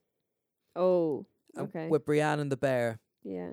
And he's away, and he goes back. And he goes back for her, and he jumps into the pit with the bear, and he fends up, and with one arm. Remember, he's only recently lost the fucking hand, or whatever. Fucking spoilers, man. I'm sorry. I'm assuming everyone's seen Game of Thrones at this point. At least because by the end, of it, it had gained so much attention and traction because it was such a fantastic show, like that. So many people jumped on and binged it, my brother included. Like, as I said, so many people. I don't think could you could just binge it all in one sitting. So. The end was a disappointment and annoying, but like for the likes of us that had been with it from the start and had been waiting years to get to this point, and fuck me, like I think my friends, a couple of friends too binged it, and we're a bit disappointed, a bit annoyed, but they were on not the levels of some of us where we had been there from the start. But no, as I said, I remember watching it at the turning point, Jamie Lannister, and he goes back for Brienne, man, into that meant something there. You knew you just could not but like him, and going, man. Oh man, and then of course you had Tyrion Lannister, man. Oh, Oh, my heart goes out to Tyrion. What I mean, I'd just nearly say he such was my favorite. yeah, I can definitely see why and how, and he was He Tyrion was Lannister so was loyal. He was so well. He no. such He, just well, no, he was a decent human being. yeah, he just It's just and yeah, Tyrion Lannister he is a fantastic character. Um, yeah, Game of Thrones was brilliant, man. Absolutely God fantastic. damn. No, yeah, well, but I said it's such a shame. the way Very it good ended. watch. If you haven't seen it before, definitely check it out. Do. Give it the time of day. Like I know when I first started watching it, that was when I was in college and I was working the nightclub. I was coming home at like 5, 6 a.m. And then I'd like put on an episode to try and fall asleep to, and then I'd end up not watching the episode. So it took me a long time to get into it. But when I did get into it, I did appreciate it, and I think you guys will too. What you just said there, though, man, is like, when I came home from the nightclub to put it on to sleep to, I mean that. What, Shelley? Do you know what? well, No, that right. what you're putting on Game of Thrones to sleep to? No. No Okay, wonder. okay, Like, okay, man, reverse. You're doing it wrong. Where You're doing it I'm- wrong. Where I'm coming from. Bartenders who are listening will understand when you're working and you're doing. So what my job was, I was a cleaner in the morning before 12, and then I went in to work for a restaurant. It was a steakhouse, and then from 11 o'clock onwards, I get a half an hour break back in to work in the nightclub. So I worked in the nightclub, and after that entire busy weekend, I need to come home. I'm still wired like to the moon. I'm in work mode, and I need something to kind of bring me back down and just kind of watching my telly or whatever. That's the way I fall asleep. Like I put on my Netflix, I put on something to watch and listen to. Sometimes it doesn't work out well for me 'cause I end up staying up and binging if it's a short episode. But I didn't realize at the time that a Game of Thrones episode, it was like an hour or something. It was like 50 odd minutes. I don't know. Yeah. So I'd watch one, then I'd go into the next one, and then I'd get halfway through and my eyes are getting sleepy. And I'm like, no, I need to watch. And then that's when I start falling asleep because it's like 7, 8 o'clock in the morning by that stage. Do you know? So that's what I mean when I'm putting on something to go to sleep to. That's me coming home from my working day. Same as somebody would come home from work in a 9 to 5 job. You don't go straight to bed. You need to come back down to kind of a chill mode and relax. So when you're working it, well, like people who are working night shift, like yourself, you're coming home, you're not going to be absolutely wrecked straight away. You're still going to be A little bit on the go, your brain is still taking over. yeah, and you're Mm. going back over what you've done in the day and all that kind of stuff. Oh my Yeah. God, table 9 never got ketchup. You know, it's something silly. Jesus, yeah, you can't turn off. Yeah, you can't turn off, so you're putting on something else to distract you. Mm. Yeah. So, well, let's well, like you have topics there, and we haven't even got into them yet, and we're at 1 hour 27 minutes in, 22 seconds. But we're on the topics now of like TV shows. So like Shelley has watched and binged a lot now over this last while. I have. I'm Haven't you? very, very informed. Informed on the TV shows. Informed. I've completed Netflix, and now I'm in the middle of completing Amazon Prime. So What are you watching on Amazon Prime? I finished something. It was a film. Was that on the TV? Yeah. No, yeah, it was Yeah, yeah. because I think at the time you were gone down home and you'd taken the Xbox, so I just decided, do you know what, screw it, I haven't checked out Amazon in a very long time, and I was so bored of going through Netflix and seeing the Mm. same things all over again.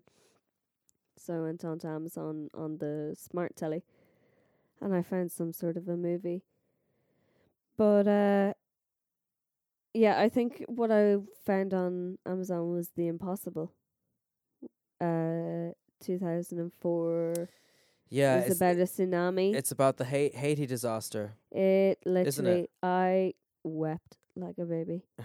I'm not kidding you. Like Well, it it's was a very heart wrenching movie. yeah. again, because it happened. Well, as in It was not a not true not that story, exact, not- not that exact. Well, It's like obviously saying the Titanic is true. Do you know, like obviously some that truths have been happened. exaggerated. Yeah, the and whole there's- Rose and Jack relationship. But Yeah. I'm just saying that family in particular, we don't know if that an actual. Well, look, I don't know. It maybe it well, comes at the from a very family end, member. it does say names and stuff like Right, peop- right. these- Because I haven't these watched it people myself did now. exist. So So- it's but it like them films are always dramatized. They are like They to are. a point that there is little bits of Yeah, well, fiction it- added into to add to the film and to make it more impactful.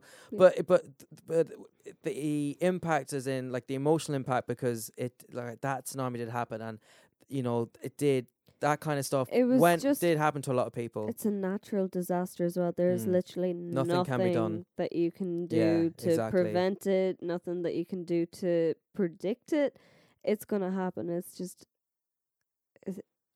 it's a natural disaster. So to see people and like the setup, I just remember the opening scene and when they're all going away on their holidays And and it's all stuff like this. happy It's and happy, happy. la-di-da. But what I and couldn't understand, like lovey-dovey. there was this place is known for tsunamis anyways, right? Okay. Is it? I think so. Like these kind of things do happen, like they get flooded and stuff, but they had like this hotel resort area so close to it was like the beach, the shore area or the coast. You could hear the mumbling.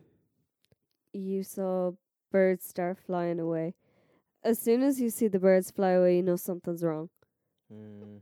Do you know? And then it just got quiet and like it was just this whole build up. There was families enjoying themselves in the pool and they were sunbathing and everybody was having fun and then boom, wave hits.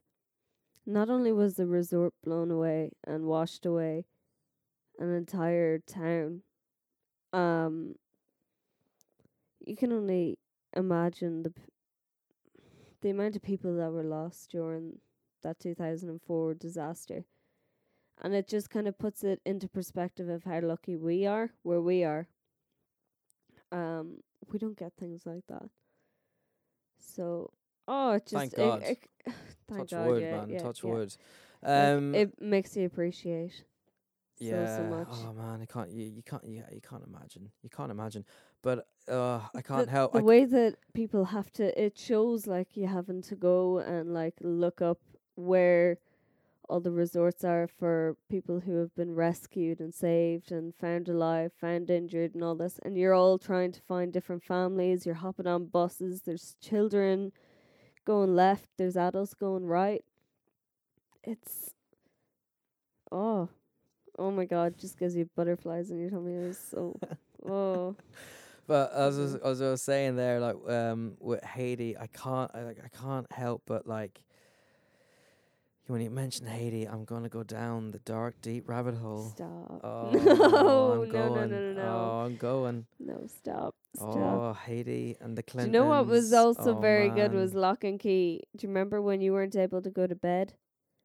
While I was... Oh, no, you had to go to bed because I was away in work and you couldn't stay up and watch it. Do you remember that? I couldn't go to bed. What? You had to go to bed. You were like, oh, okay, that's enough of that. With Lock and Key? Mm-hmm. Oh, wait, no, it wasn't Lock and Key. That was The Haunting on Hill House. I was like, what are you raving about? Sorry. I was so Sorry. confused, man. What are you... Haunting on Hill House. You enjoyed that one. Well, Haunting on Hill House goes. You're chatting like over a year ago.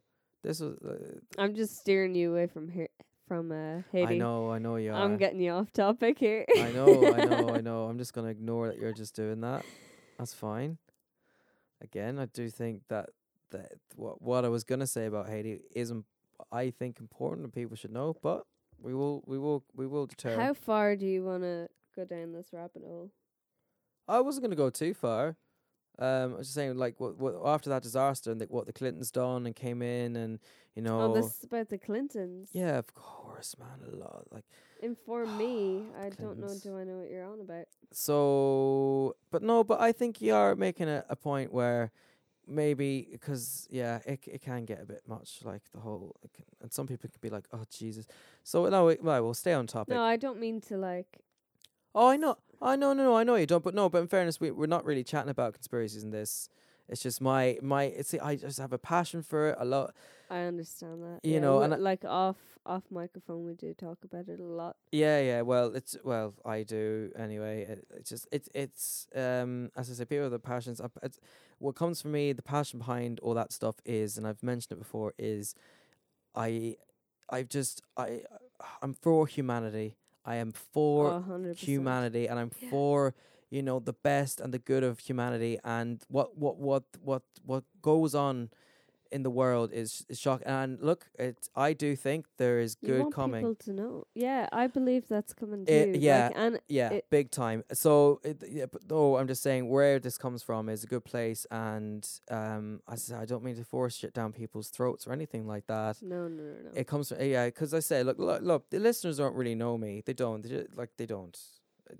As you know me, as Mick knows me, and you can, it comes from a real. Dave is the kind of guy who literally just wants the best for everybody, and he believes that the world is going to become like, we're so sheltered and we don't even realize that we're completely groomed from day dot. And like the media, the news, they're told what to tell us just to keep us all kind of on the same spectrum. I don't know, like it's basically a pyramid scheme. Do you know? Whoever's on the top is controlling whoever's on the bottom. Like that's exactly the what pyramid, it is. the one You've eye. got that pyramid. Oh yes, sir. Do you know, like this is where it all comes into, and we start talking about this here at home all the time. So we don't mean to like bring it up a lot. No, but it's always fucking me. But it's something Dave is very passionate about it. He wants everybody to be informed and be able to make their own opinions, be able to like go research. If you find that interesting, go ahead. Where like Dave is very, very good at giving you the examples of websites to go and read up on, etc. Like you're just so well informed. I'd be very kind of all over the place. I'm a bit of a ditz, but oh no, I wouldn't say that at all. That you're a ditz or anything like that. But when it comes to the whole kind of factual side of things, you always have something to turn back on. Whereas I'm kind of like, this is what I feel. This is how like I think. This is my outlook on it. Whereas I'm not going and checking up the facts and stuff like that unless you're showing me. Yeah, again, I don't mean to push things, but like, it comes from a really good place. I'm for humanity, and because I do believe if we all wake up to this, that we can change things, and we can, as I said, look, I do think Donald Trump is doing some real good stuff, and oh look, man, I do think it's coming. I really hope it is coming. Like, the world is waking up to all this, and these fuckers are going to go down, and society is going to change. Now. Society is going to change. It is not a coincidence that the places that are going under lockdown are the places that are like they're finding so much pedophilia rings and stuff like that. They're saving. They're saving children. They are saving. This is what this is about too. But it's about not a coincidence. Kids, man. They're getting these kids out from these underground tunnels, from these DUMBs, which stands for deep. Being done. DUM stands for Deep Underground Military Bases. Yeah, there's a lot of good being done. Again, look, I don't want to get too off topic here because we are chatting about films and stuff and movies and TV shows that we've watched, and it comes from a good place, and I just want the best for humanity, and I do think we're going down that road where we're all it's coming, man. We're all going to unite, and we're all going to come together, and like the technologies that these people have, the good that could already have been done from what Tesla's anti-gravity free energy.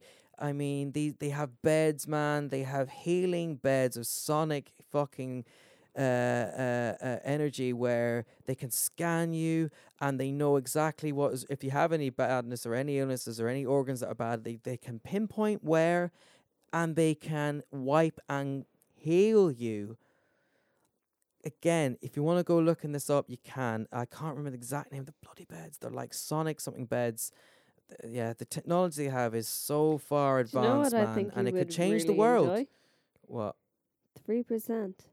You keep telling me You're this, and I talking- know from what you're saying. And again, this I'm gonna link conspiracies in again with This- films and TV This shows. whole thing has like microchipped. Yeah. This is your verification. Yes, Like yes. this is your date of birth. This has your name. This has your this is everything about your life. Mm. And then it gets into the whole nitty gritty of people being able to take other people's identities just by taking their microchip. So just for listeners, 3% is actually a TV show on Netflix. It's Spanish. It is It's dubbed. redubbed into English. So you don't, if for people that don't like subtitles, like Shelley here, absolutely Mhm. hates them. But now, in fairness, when it comes to 3%, I prefer having the subtitles on because sometimes the translations are a little bit different. That seems to be the way with a lot of them dubs on Mhm. Netflix. That Yeah. if you have the subtitles up and you compare what they're saying, it does. There is a difference Yeah. in some of the The stuff. tenses and stuff can differ, and you need to be able to decide, right, okay, which one actually fits the scene a little Mm. bit better. So I do recommend leaving the subtitles on when you're watching it dubbed. But with 3%, from what I've seen, it does pique my interest. It does interest me. And again, I don't mean to like linking conspiracies or alternative like perspectives of views, but like the movie industry, films, TV shows, some of the stuff that they put into that, I do think Hidden truth. is more. There's more truth than meets the eye. Mhm. And I seen something on Twitter the other day, and I remember. I'm thinking in my head. Sorry, I'm speaking as I'm thinking, and I'm fucking half asleep. Well, I'm tired, man. I am tired. Yeah, poor In critter. Time. Do you remember that film In Time with Justin Timberlake? And everyone has a chip, and they have their the Yeah, currency in is on the their arm. arm. Yeah. Yeah. But man, right? Because I was quite young watching that film. And I seen this thread on Twitter, and I remember then when I like started reading through the way that film is. That's how they want it to be. And Mhm. the backstory to that, there was a whole pandemic. This is how In Time starts. I am nearly sure that there was a massive like virus, a pandemic, and the society changes and cashless, and this chip that the richer you are, the more time you have. So like basically, if your income runs out, you die. The more money you have, the more you can live longer. You're like you're immortal. That is your time clock. You're synced up with your money's in this chip into this arm. And they can, In Time, watch that, because that is exactly where they want us to be and where they want society to fucking go. Mad. And I seen on Twitter this thread now, because I remember watching the film at the time, and I thought it was very interesting. Like, I was quite young and thought it was cool and interesting. It was like this utopia about with the money and being your own, and it was, the whole concept was really it was interesting. Now, knowing what I know and the way I look at the world now, that they're putting that It's shit like out looking there. at a It's like episode of Black predictive Mirror. programming. It's predictive program where they put the stuff out there to put it in your mind, to desensitize you to it, to just just going into Do like. you remember films, that man. episode of Black Mirror where there was like a robot dog? Oh my! Like this Black is the kind Mirror. of stuff Oh that my! we're getting into now. Like Oh my! it's predicting the future. It's like The Simpsons. Predictive program. I swear to God, like the it said this was gonna happen. Well, like it said that this is make believe or whatever. But then it happened. Where was it? Tokyo? No, it wasn't Tokyo. It was Singapore. Singapore. So let's give people context here, okay? So Black Mirror, that show does it freaks me and scares me. Some of them episodes, a lot of them episodes, because I know that it could happen. So it's basically like technology, and we're so far advanced with technology, and some of the stuff to go into it each episode's different. Each is a different story, but like how it can impact humanity and just in this weird fucked up way. there's so many different like Mhm. cool fucking stories and episodes of Black Mirror, and but like that's what I say. It's not that far away from the fucking Yeah. truth or what could actually I happen, think that's what which makes it so freaks you out. interesting. Yeah, but it makes it. Yeah, that's it, man. That's what it. Yeah. That's the pull of Black Mirror, man. It's so That is possible the that pull of it. Yeah, yeah. but that episode, it's called Metalhead. Is the name that of this what it was episode? called? Oh, I'll never, because I remember watching that, and just I was. So it's about these robot. It's a dystopian future, and it's about these robot dogs, man. They're hunting down humans, and they're just unstoppable. They're smart. They can scan. They have these batteries that they can recharge themselves, but like they can go for so long. They go into sleep mode and they Yeah, recharge, it's and then they freaky. go back up, and they were murdering people, weren't Yeah, they? man, but like they were intelligent too, and they were smart. And I seen this fucking article and this video I literally got goosebumps during down my during spine. the coronavirus, right? Okay, in Singapore, in the parks, they had the exact kind of same dogs that were in Black Mirror. Patrolling for social distancing. Yeah, man. And scanning to make sure you're and they would say that you are Uh-huh. not 2 meters apart. But and they were the exact same, the same legs and the Yeah, build it of was them. literally walking. identical. It was scary, but they were so big as well. I thought they were going to be a little bit smaller. They were at least I 2 was foot, like, 3 foot. oh my fuck, when I Here we just freak, because straight away you see that robot dog. And if you've seen that episode of Metalhead and Black Mirror, like, you just fucking freak, because you go straight back to that episode and I was thinking of some of the stuff that went on, and you're just like, it's here, man. That is the fucking Mhm. thing that was I think fucking there up was everyone. one as well that really, really taunted me. It was like a social media. It was you were put into this kind of game, or it was like a test, and you were put into this society, this town, and in a house, and there was people coming after you wearing masks, and they were about to kill you, and everybody, all the citizens, would do nothing but take out their smartphone and video you.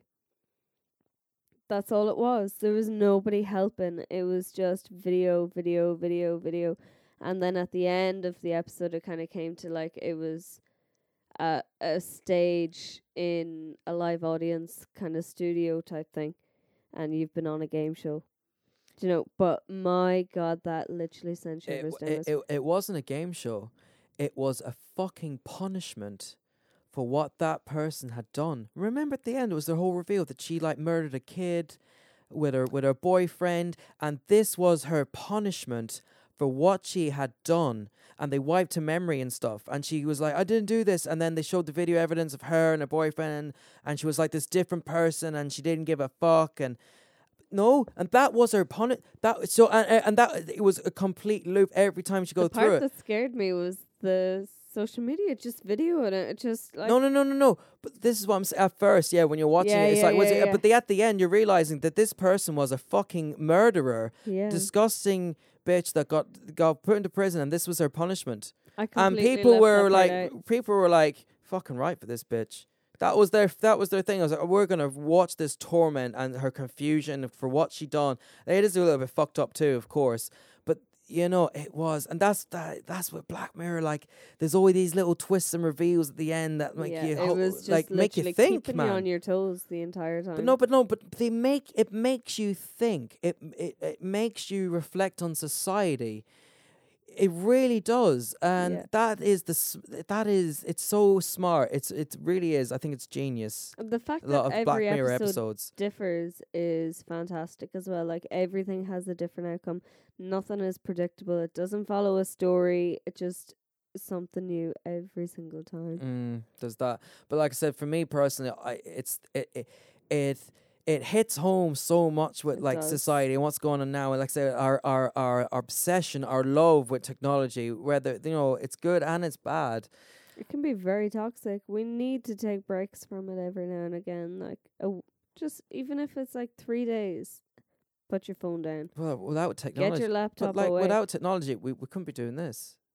We People couldn't couldn't be this. listening in all these different countries, and you know what I mean. Do you know Anchor what itself, and I came across there on Facebook there the other day? There was a video documentary type thing about a 67-year-old woman, I think it was, and she was living in this cottage that her great grandfather built. There was no electricity. She never got it installed. There was no heating. She just had the kind of open fire. She had no running water. She didn't have an indoor toilet. It was just absolutely ridiculous. Like, she had to get up in the morning. She went down, walked through a field. There was a spring kind of well.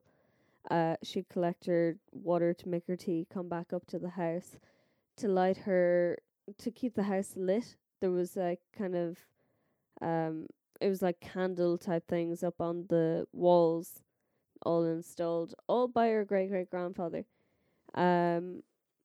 She'd light her fire to make sourdough bread. She had 2 different pots. She'd make up her mixture.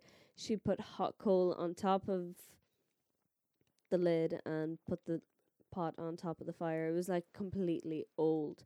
So I think you can live without technology. It is so important to just give yourself a break. 3 days is not going to kill you. yeah. It really won't. To disconnect, man. Just give disconnect. yourself some me time. Mm. Gather your thoughts. Like, you're constantly being forced information upon yourself every single day, and you don't even realize it. You're picking up your phone. Average time you pick up your phone in a minute is something like, it's like 50 odd times. No, it's not. Sorry, that's in an hour. 50 odd times in an hour you're going to pick up your phone. Fuck. It's something like that. It's something ridiculous. I don't know. You can check it. But check that out, bro. Look it up. Look it up, man. Look it up. Well, that I think that could be another topic, getting into like technology. That could be a whole nother podcast too, and artificial intelligence, and you know where they're pushing us to go, and yeah. But I'm gonna, like, cause we went way off their topic, but you were on about the impossible and Haiti, and then I was starting to go on about like the Haiti and Clintons, and look, like we'll get into that, like, but then we got into Black Mirror. yeah, we did, but I was bringing it back to what you mentioned to try and get me off topic about the Clintons and stuff, was The Haunting of Hill House. Now, the second season, I think, is coming out in like November. I think it's October. It's November, I think. The 17th. Yeah. Double check it. But pull that up, Jamie. Pull it up. Pull it up, Jamie. Check that, Jamie. But yeah, Haunting of Hill House. Again, I wasn't about the golden age of TV for a horror. How did you feel watching that? Fucking hell! But no, it's just the way it was done, as in like the cinematography, the soundtrack. Every episode was a movie. The direction of it. Yeah, exactly. But this is what I'm saying. That, in my opinion, we have been living through, I don't know, have we reached the peak yet, or we're in the middle of like the golden age of television. It is just, it's magical, man. It like I said, it's like one big massive fucking film, and it's just, and each episode's like a film. And again, it kind of, we're kind of getting into that day and age now where every episode is going to be a standard hour anyways. Yeah, but no, yeah, that's true. But it can be an hour of bad shit, as in it can be poorly directed, it could be poorly shot, bad acting. I'm on about the likes of Game of Thrones, Breaking Bad, True Detective, that first season, the acting, the writing, the way it's shot, the direction, the cinematography. You're just like, give me more. Yeah, what happens The Fall next. is another one everyone goes on about. I haven't personally seen it, but I know a lot. And from what I've seen, I can see the similarities with The Fall. The way it shot, the acting. 4 episodes left. Yeah, I don't know. I haven't watched it. My sister watched it, and I'm not gonna lie to you. She said she was hooked on it. She came up to visit us there the last like 2 weeks ago. Oh yeah, that's right. And you told her to watch it. Yeah, I told her to watch it because I was working. I wasn't supposed to be working at the time, but I got called in, so I was like, right, okay. While I'm gone, here's something that I think you might like. She binge watched it in 4 days, and I tried to catch up with her in the end because I was season 2. She was season 1, and she ended up going home and she finished it in a day. And then she was like, "Oh yeah, by the way, I finished The Fall." And I was like, "Oh, what did you think of it?" And she nearly spoiled it. I was like, "By the way, I didn't see the end." And she was like, "To be honest with you, I wasn't too impressed with the end." She loved the entirety of it. But the ending, I think, disappointed her, whatever happened. And I still haven't seen the end, so that's maybe something to get onto the next time. I'm definitely going to go back and finish it.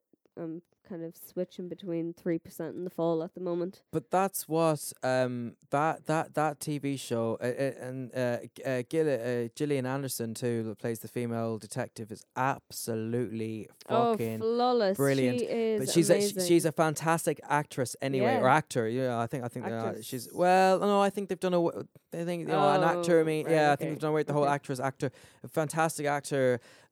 She's brilliant in a lot of different films and TV shows, but yeah, especially that I think from what I've seen, she nails that fucking character. She plays the detective inspector or some CDI, whatever. But going back, she is crime scene investigator. She's like the top one. yeah, she's top dog. She is, and she plays that role very, very well. Yeah. No more, as I was saying about Jamie Doran that plays the serial killer in it. That's what got him. That was his, shot to fame, or put him in the spotlight. He played that serial killer, that character so well that that's what got him the role for 50 Shades of Grey. Go away. So The Fall was directed before 50 Shades. Oh yes, it was. I was thinking because when I watched 50 Shades of Grey #1. I wasn't really all that impressed. Didn't even bother reading the books. Then I went on to watching The Fall, and Dave was like, "Oh, do you know who that is?" And I was like, "To be honest with you, I haven't a clue who he is." I couldn't recognize him. I just knew that he was a good actor in that. Like, I was like, okay, he is a serial killer and he's going after blah, blah, blah. I'm not going to spoil it on you. So, the 50 Shades of Grey was released, I think it was February 2015. Okay. And The Fall premiered in the Republic of Ireland and Northern Ireland, RT1 on I'm going to guess 2011. I was going to say on the 12th of May. So what year do you want to go for? 2011, please, sir. Anna, we'll go 2007. I just like the number 7. Yeah, we'll stick with your first choice. Is it 2011? It's not, but it's far closer than 2007. 2013. 13? Yeah. Okay. It premiered on RT1, 12th of May 2013, and in the United Kingdom, BBC 2 on the 13th of May, the next day, on 2013. Yeah, it was a big hit. So yeah, but that's what within 2 years he went on to do the movie. That's what I'm saying. But it's the golden age of TV. He's so good in it. So he played the character so well.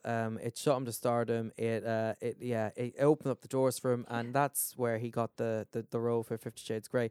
But again, we keep going fucking off topic.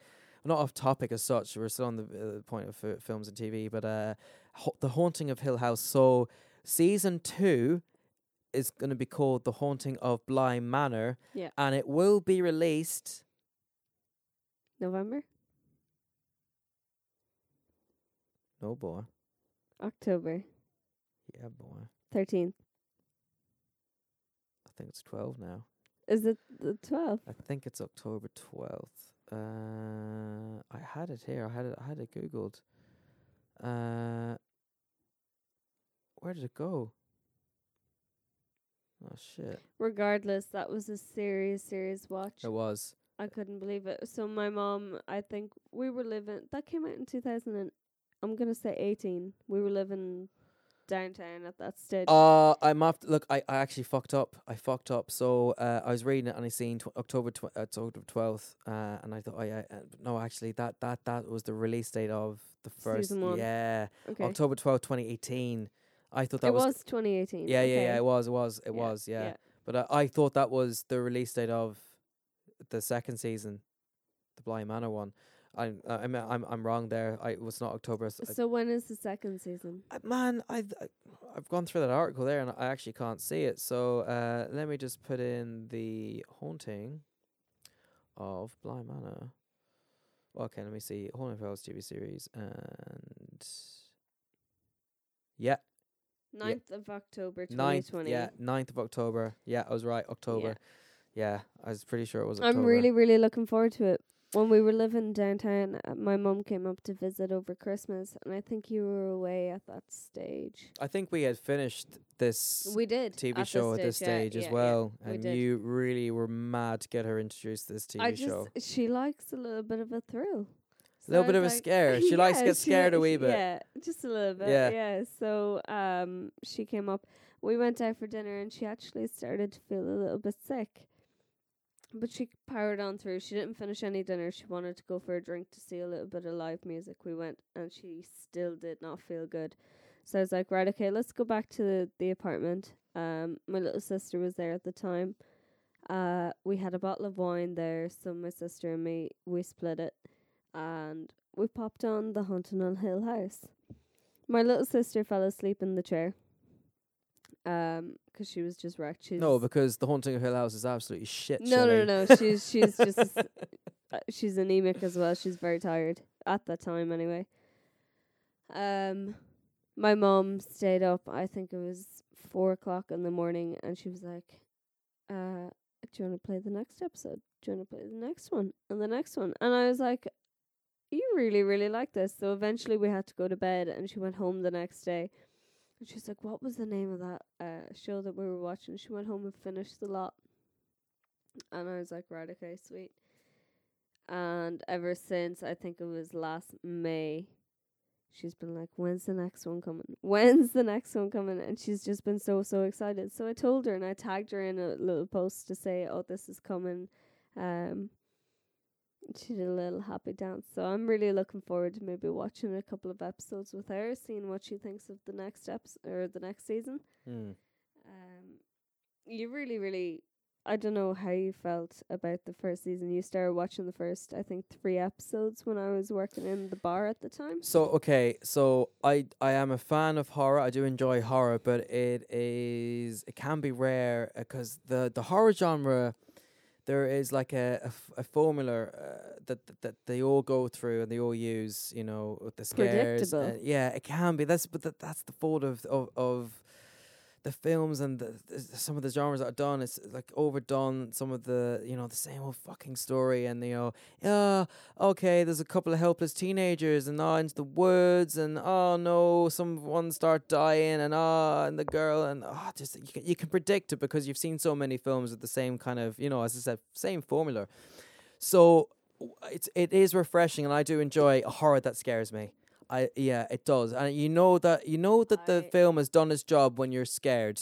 I love getting scared. I thought you didn't like. I thought. So like literally any movie that I watch, I literally look to be. I don't want to sleep at night if I'm gonna watch a horror movie.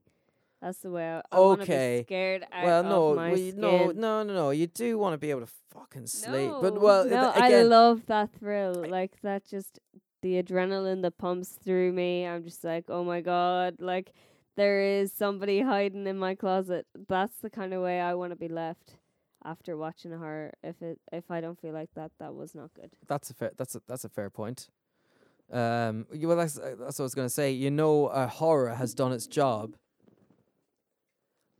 You know, a horror has done its job when you're fucking, you know, scared shitless afterwards, and you're just you exactly. You know it's done its job, and that's what it's meant to do. So that's a fair point. But still, you want to be able to fucking have a night. You want to be a little scared, scared, and you enjoy the horror film and all the rest, but still be able to kind of sleep too. No. So, but again, if a horror's done that to you where you can't sleep at night, then kudos. You're gonna remember. Fair play. Yeah, exactly. It's been a very good. Well, compared to the rest. I don't want to say it's been a very good film because everyone has different things scare. Yeah, some people may. So a horror film I think might be a bit, it was alright, a bit shit. Might have really scared the fuck out of someone else. Dependent.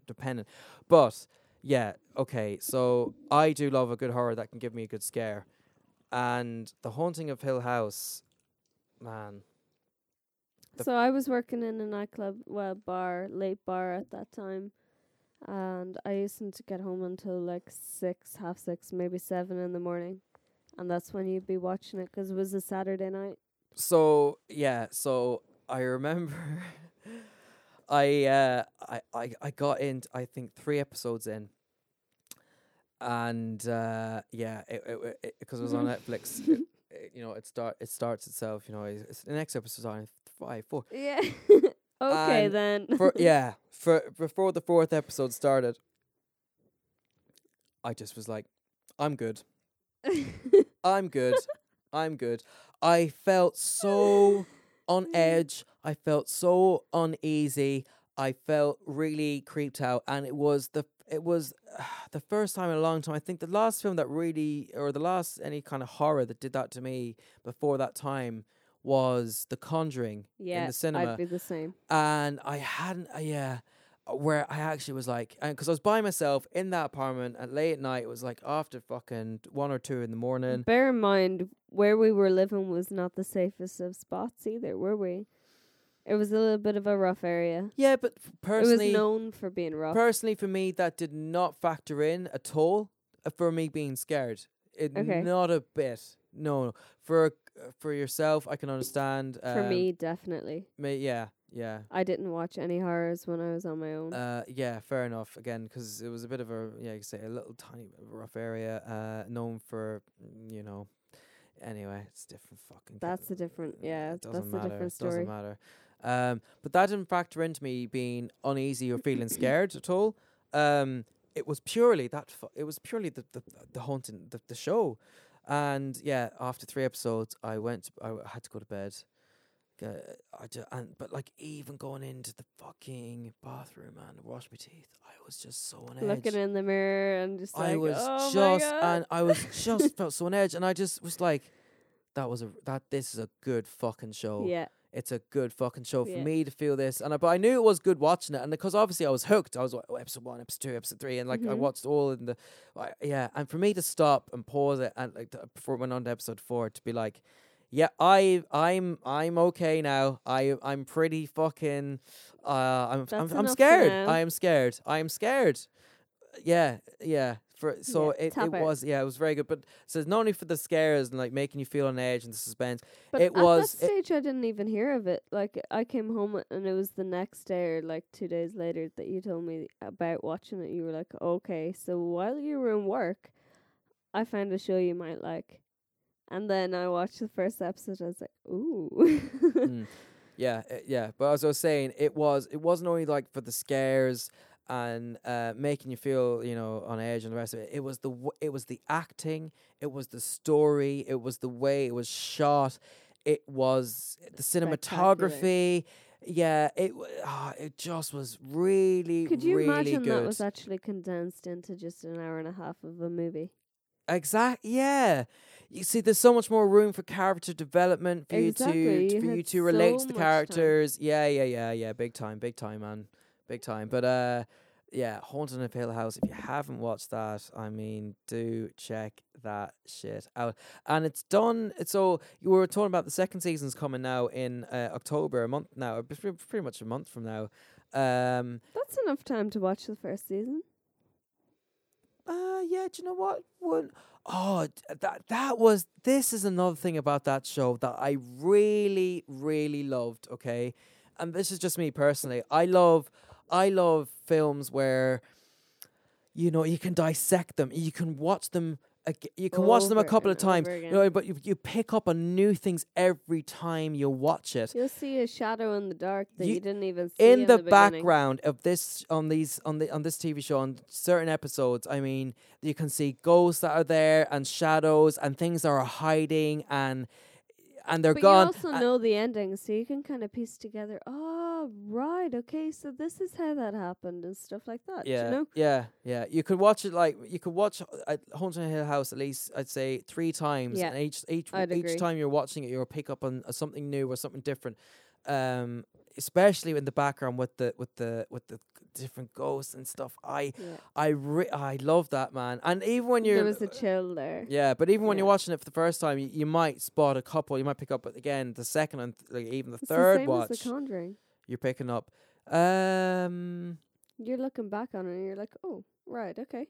I see that now. Yeah. Well, for me anyway, Yeah, definitely. you might pick up. Well, like I got The Conjuring pretty much now, and I've seen it a good few times, but like it wasn't now to the extent where I was picking up on different things far more. Or there was more things going on. I think in The Haunting of Hill House, because again, The Conjuring is cramming in a lot into like 2 hours or two and whatever. Yeah. Where Haunting of Hill House, as you said, each episode's an hour. They can, you know, there's How more. many episodes were there? Like 12? I think so. Yeah. I think. I think there's 12.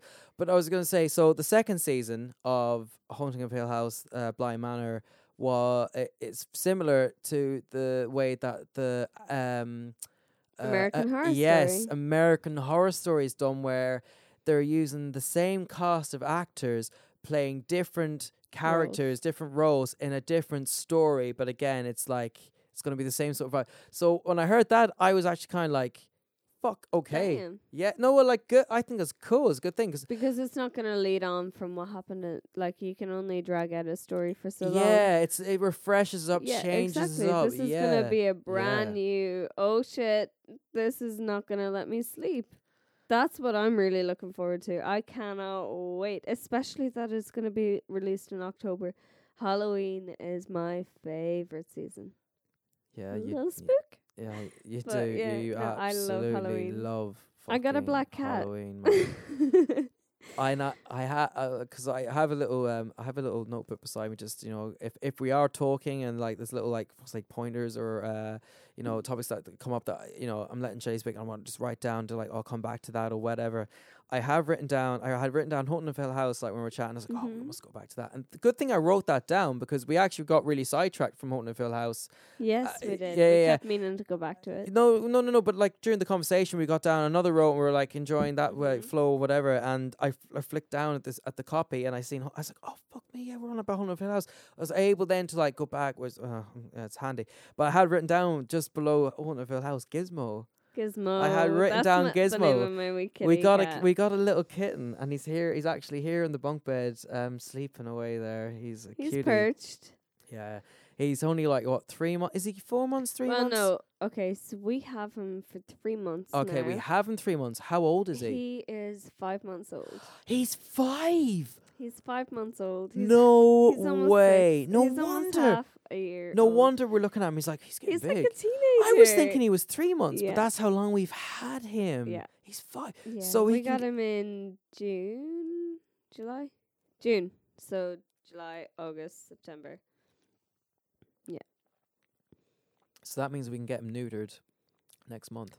No, actually, I have to get him neutered. I was talking to the vet the last time I was down, and it's December when I can get him neutered. Oh, December. December. So not 6 months. Oh no, sorry. So he was 5 weeks old when we got him. Yes. So he is almost 4.5 months. It's nearly 5 months. Yeah. So, but isn't it not 6 months when you can neuter it, when you can get them neutered? That's what you said to me. You said 6 months. I'm just going by the vet. She said December. Right. Okay. Right. Yeah, we'll go by the vet, but I'm nearly sure that you said the vet said 6 months.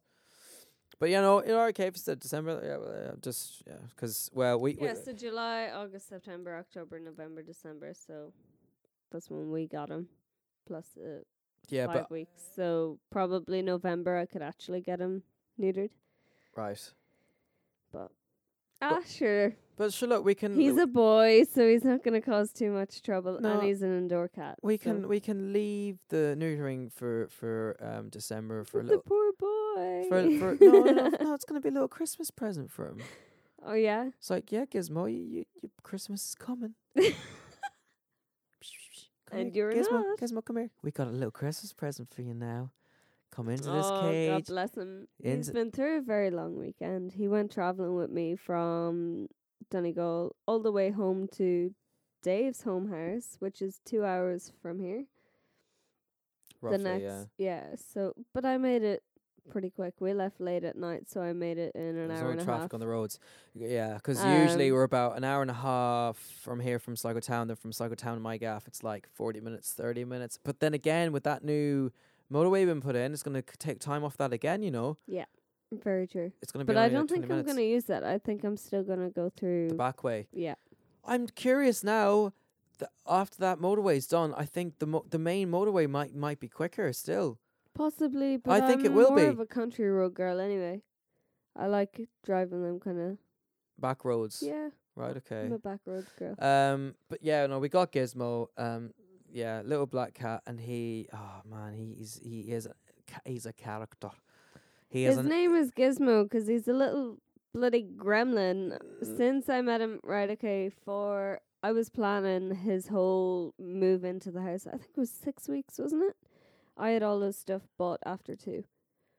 The only thing that I didn't buy was his food, and that was it. The only thing I didn't buy was his food. And I didn't want to name him for ages. I had maybe 12 different names on our list, and I was like, okay, this is cute, this is cute. Did all my research, put it up on Instagram. I was like, what should I name my kitten? And then I decided, no, I'm going to go by whatever his character is. See what his personality is like when he gets into the house. And he was a little shit. And what you would call him is a little sham. Isn't that right, Dave? Ladies and gents, okay, so we argued over this a little bit. no, well, let's argument. just keep people context here. Sham is a word and a term, and it's a slang word, and it's just thrown around in Donegal like, oh well sham, and that's also a Sligo word too. I was growing up. What's crack sham? I would have heard it far more up. But you know, actually, no, I would have heard it the most in Ballyshannon. That's where I really, really kind of think I first heard it was sham. But they say sham in a way that's like yeah, yes, dude, mate. How are you, yeah, buddy? mate, man. It's the same sort of like sham, yeah, sham. You know. So, but it also can mean like a knacker, like a fucking, you know, bad dickhead or whatever, like a scummy fucking person or whatever. And I just means like you're a lad. I thought, okay, I just thought that calling the kitten Sham, I just thought it was a really good Sham. name. No. I just really thought it was a really good name for a kitten. And not only me. A lot, now in fairness, Shelley, a lot of people did once I said Sham the kitten, and they were like, really good. They were like, good. Let me finish. They were good name for a cat. Now, Shelley was in the realm of, okay, well, the girls all don't like the word. Okay, fair enough. Let me finish, man. I'm not finished. How many boys did you ask the opinion? Hold on. Yeah, okay. So. Yeah, in fairness, far more boys would have liked the word sham. But no, I did say I said to Mum, yourself, and your sisters, and your mother, and a few other girls, you know, didn't like From the word work sham. as well. Yeah, no, they weren't a fan of it at all. But a lot, like I said, there was a lot of males, but there was 1 or 2 females that did like Sham, man. No, look, Sham. And I love her to bits. I met her. She's such a nice girl. Shelley. And I said it to her, I was like, you're the only girl who said yes to Sham. Because I had this running joke. I had a running joke with Dave. I was like, no, every female that I have met has said no to Sham.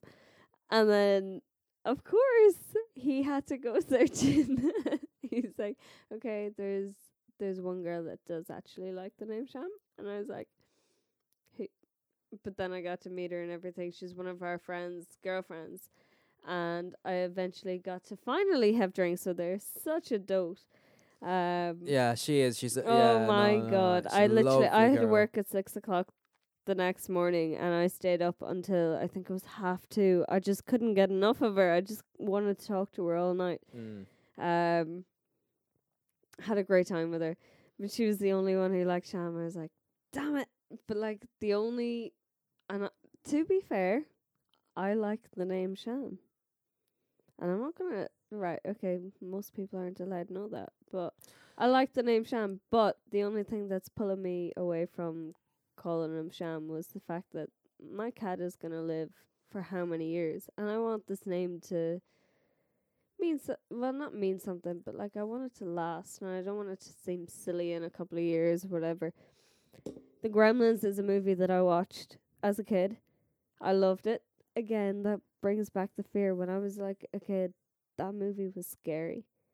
And when he came into the house, he was a little shit. So I called him Gizmo. I really, really liked it, and I think it suited him. So I know, no, Gizmo's a nice name, yeah, but no, what I was saying, he's a little sham. he is a sham. That's what I'm saying. The way he goes on, it's like you fucking you little. I've decided to allow you to double bar his name, didn't I? Ah, I said yeah, you can call him Well, Gizmo that was Sham. that was Austin. That was the Austin mate of ours. I say mate, but you know what? Because we've only gotten to know him in the last couple of Mhm. months and stuff. But I've talked to him a lot about like fitness and stuff over the last But while. yeah, no, but Austin's I really do like Austin. Yeah. And also knows Dan as well. They come like Austin They're a and Dan. package deal. Kinda, yeah. No, yeah, no, the two. I got chatting to Austin a bit more. Yeah, lovely fella, but like same with Tara. It's his girlfriend. Like I should be saying names in the podcast. Well, fuck it, man. It's all good. Like You guys are gonna be famous one day. it's nothing about being famous.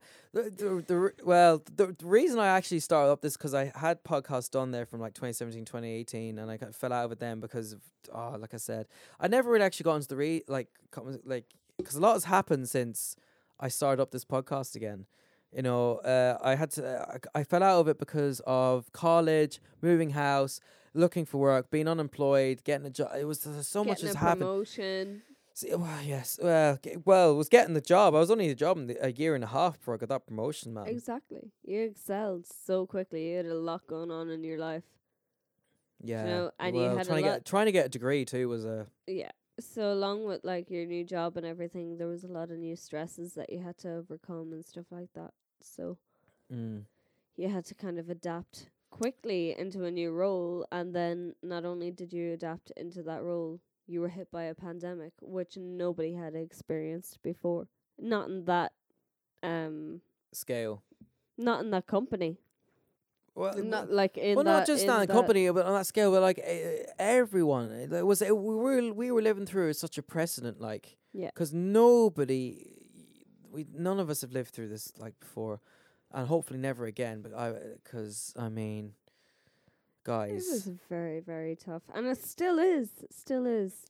Yeah, we're getting off topic again, but I was saying Austin Dan, two lovely fellas, and sound guys. I can chat away to actually Austin isn't really into football. I can chat, and Dan's a fucking United supporter, which is great. And he said it himself. He's like, no, but he was like, finally, he's like, I can converse and chat, and same as myself. He's a United fan because I'm surrounded by fucking Liverpool fans. I can converse and chat to somebody that's like-minded, that we can actually have a discussion and both be excited and just chat about United and stuff. But I forget how we got onto them, Austin and fucking Dan, and what were we saying? Gizmo. Oh, yeah. So it was actually originally, that was what it was. Austin was, so the guy that said originally, because I was saying it, because that Sham or whatever, he's like, just call him Gizmo Sham. Mm-hmm. It's like, and I was like. And then you brought the idea to me. Yeah, and but what I loved about most was that you could call him Mr. Sham. Yeah, that was, I know. To be fair, though, because his first name's Gizmo, his second name's Sham. Mr. Sham, Mr. Gizmo Sham. But I had one where, like, we have to use the name Gizmo for the first while, just for him to kind of get used to that sound coming from our mouths or whatever. I know cats don't actually learn names, but they do know sounds. So when you're saying like he knows, okay, that's bad.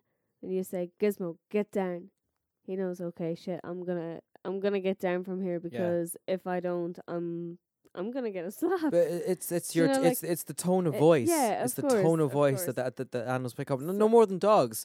Like Scampy, our pet dog knows. Like it's the tone of voice that you say things that they know. They know if you're angry. Yeah. They know if you're happy. It's the tone of voice. You're loud. But you're angry. I want him to be kind of introduced when I come into the house. I'm like, Gizmo, how are ya? And just where are you, baby? And that's what I say, and he comes running straight towards me or whatever, and he hears the sound of my keys. Like Well, he may no, not give no. a Hold on now. This is a cat we are talking about. He hears the door open to any fucking man, woman, or child. I He know, comes yeah, running to but the like door when I see it, it was funny the I'm other night just because like, I do the hide and seek and with Gizmo or like go kind of like chasing after each other, and I go hide and he comes trying to find me, and then I'll jump out and he's scare him, full and of energy. he goes running away. But the other day I was trying to get his attention for hide and seek, and I was right beside the front door, and I was there for a wee while, going, and then trying to get him Gizmo, and trying to get his attention, and he was around the corner, and I just occurred to me, I was like, all I have to do is open the front door, open it, close it, and he'll come running, and yeah. And he did. Oh yeah. So I turned around, literally all I did was open the door, close it, and up, and next thing I heard the bell come running, and then he seen me like from the door, like coming from the door, and then I ran upstairs, and then he ran upstairs, and so I'm not shooting down your shit, but you're saying, oh, here's my keys. It's like, no, you open the front door, the cat's gonna come running anyway. Yeah, of course. For a dog, I do think that shit's care. different. No, it's not that. No. I'm not saying. Well, I'm not saying that they care do. more. They're so excited to see their best friend come back into the door. They're their master, whereas the cat thinks that they're the master, and you gotta. Maybe look after them. I do think dogs are a little bit more intelligent too. So Yeah. like, for no example, my dog. In a way. My dog, like it's just, my dog, or like my parents' dog, our dog, and a lot of dogs can. They can hear the car coming when it's it's not even near yet, but they can already, like, when Dad's coming home, like Dad, like when you're back home and younger, and the ears perk up Scampy would just he'd sit up, and then you kind of listen, you'd hear in the distance the car, and you're like, must be Dad or must be, because the way the dog stands up and looks, and he's like, excitement. They're coming, and he just knows. Knows, and yeah. it's same for like if you're as dogs pick up that. What I say with the cat, I always wanted a dog, but like I don't think at the moment a it would dog be very is ready for a big responsibility, and it needs space. Like the setup there Scampy has at the home house is fabulous. A fucking one. A1, and there's He's on the farm, always he's someone well there. able Yeah, for but there's everything. there's that too, and there has a lot of space and all the rest of it. But there's always someone there.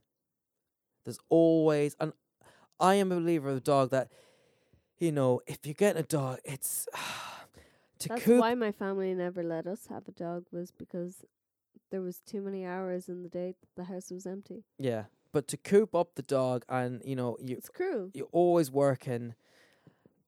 It's the dog. Do you let them outside? The dog is meant to be outside. Well, not outside, but the dog is meant to be, have space to run, have a bit of freedom, be in and out and whatever, but still someone's in and about and around, and not to be locked inside and kept away. Because you have to do that now.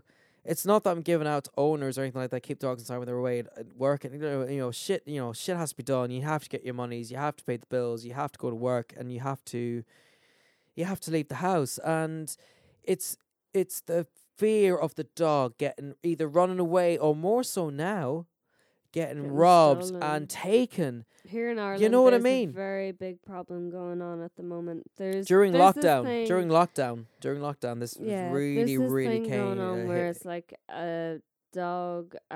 It's like they're stealing dogs and they're putting them in and they're training them for dog fights. It's so sad. Can you They're bet? Can you bet on them? You bet on them, yeah. So where's the dog fights? there's actually, I heard of 2 of my friends' dogs have actually been, they have been approached themselves, and they're like, because they're pit bulls and they're like Rottweilers and dogs, like, but they're such babies. The way that they've been brought up, they are not vicious in the slightest. They've grown They're up not in fighting dogs. They've been brought up in houses with babies. But where are these Okay. fights? Where can I find these dog You fights? can get them here in I Donegal. want to throw some bets on the dog fights. Stop that! We're gonna have a fight. I was only messing, I'll man. fight with you. I'm gonna win. Who wants to take bets on me and That's Dave what I was fighting? leading up to. I was like, where are these No, fights? but Where are these dogs? in That was fairness- like, and you going like pure serious. I was like, okay, I'll let you chat. But like, I was pure going waiting for like the whole like, you want to bet on them? yeah, just absolutely Mhm. just messing. Like for people that the listeners that don't know, okay, and like people that listen that are friends of us Dave that is know us. sarcastic. It's not that I'm sarcastic. I'm not. It's not that I'm sarcastic. Oh, I am. I can be, and that's my sense of humor. But I am a riser. I do Yeah. like to get a little bit of a drive. No more than my brother with the Chelsea and all the Yeah, rest of it. yeah. And you know, he was a United supporter, and you know, how dare you, turncoat, you traitor. And he's like, I was 8 years old. And it's not. It doesn't matter. You're a fuck. You know what I mean? But it's saying that I'm just this way. I was just literally just trying to get a rise out. Yeah, I was like, set up to like, where are these? So what? There's dog fights? Where? I want to throw some. Tell me where this. No. No. But in I fairness- absolutely do not condone that shit at all. I really Going back to fucking do not like it. reality, like my friends have actually been approached and they were like, "Oh, we'll give you this much." Yeah, for for your their dog." pit bulls For because your they dog. look vicious Or- and they look angry and they look like a fighting dog. what But they no, did- no, they picked them up when they're puppies. This is when my friends have been approaches when yeah, they of were course, young. you get them when you're And young. then Get them when what you're did they do? And I literally, I listened to them and I started crying when I found out exactly what this woman was telling me. She said they put them into cages and they start poking them, prodding them, making them aggressive, making them snap back at you for like doing anything. If you look at them, they're gonna get vicious and snare at you and this kind of stuff. To the point where they are literally barking and saliva is dripping down onto the ground. They are so aggressive. Mm. And then some of them just are not as lucky. They paint them, they put on a green stripe, whatever it is, they spray paint them and they throw them into a ring and they put on whatever money they want, and whatever dog wins, they win. They go on to the next round to a stronger dog. And unfortunately the loser goes into a bin because they've died. And I literally bawled my eyes out when I found out. Like it was heartbreaking. I couldn't. Yeah, it is shocking. It is shocking. You know, it's like how would you feel if you threw like 2 fucking kids into a fucking pit to fight? Like, do you know? But like that's the Hunger Games. Again, okay. Again, as I said earlier on with In Time, about, you know, that's where they wanted to go, where they want to control your money, it's in a chip, and, you know, that's your be all end all. And if you run out your money, you're gone, and there's so much more control. But, excuse me, sorry. But with the Hunger Games as well, man. Everybody knows what the Hunger Games is. With the trilogy movie with Katniss Everdeen fighting for District 12, I believe. Like there's 13 districts Is and all District that. 12 not like the best? No, District 13 is the best, and it's underground. Oh. It's hidden, but Again, it's underground. it's underground. And, Oh, and in an underground military base by any chance? well, yeah, it's been developed over many years. I'm There was what was her name? The president. She Huh? had silver hair. District 13 doesn't even matter, but like it was just a whole outlook on the Hunger Games. How there was segregation. Everybody was put into their own kind of work zones. There was the farmers. There was the coal miners. There was the production of clothing and all that kind of.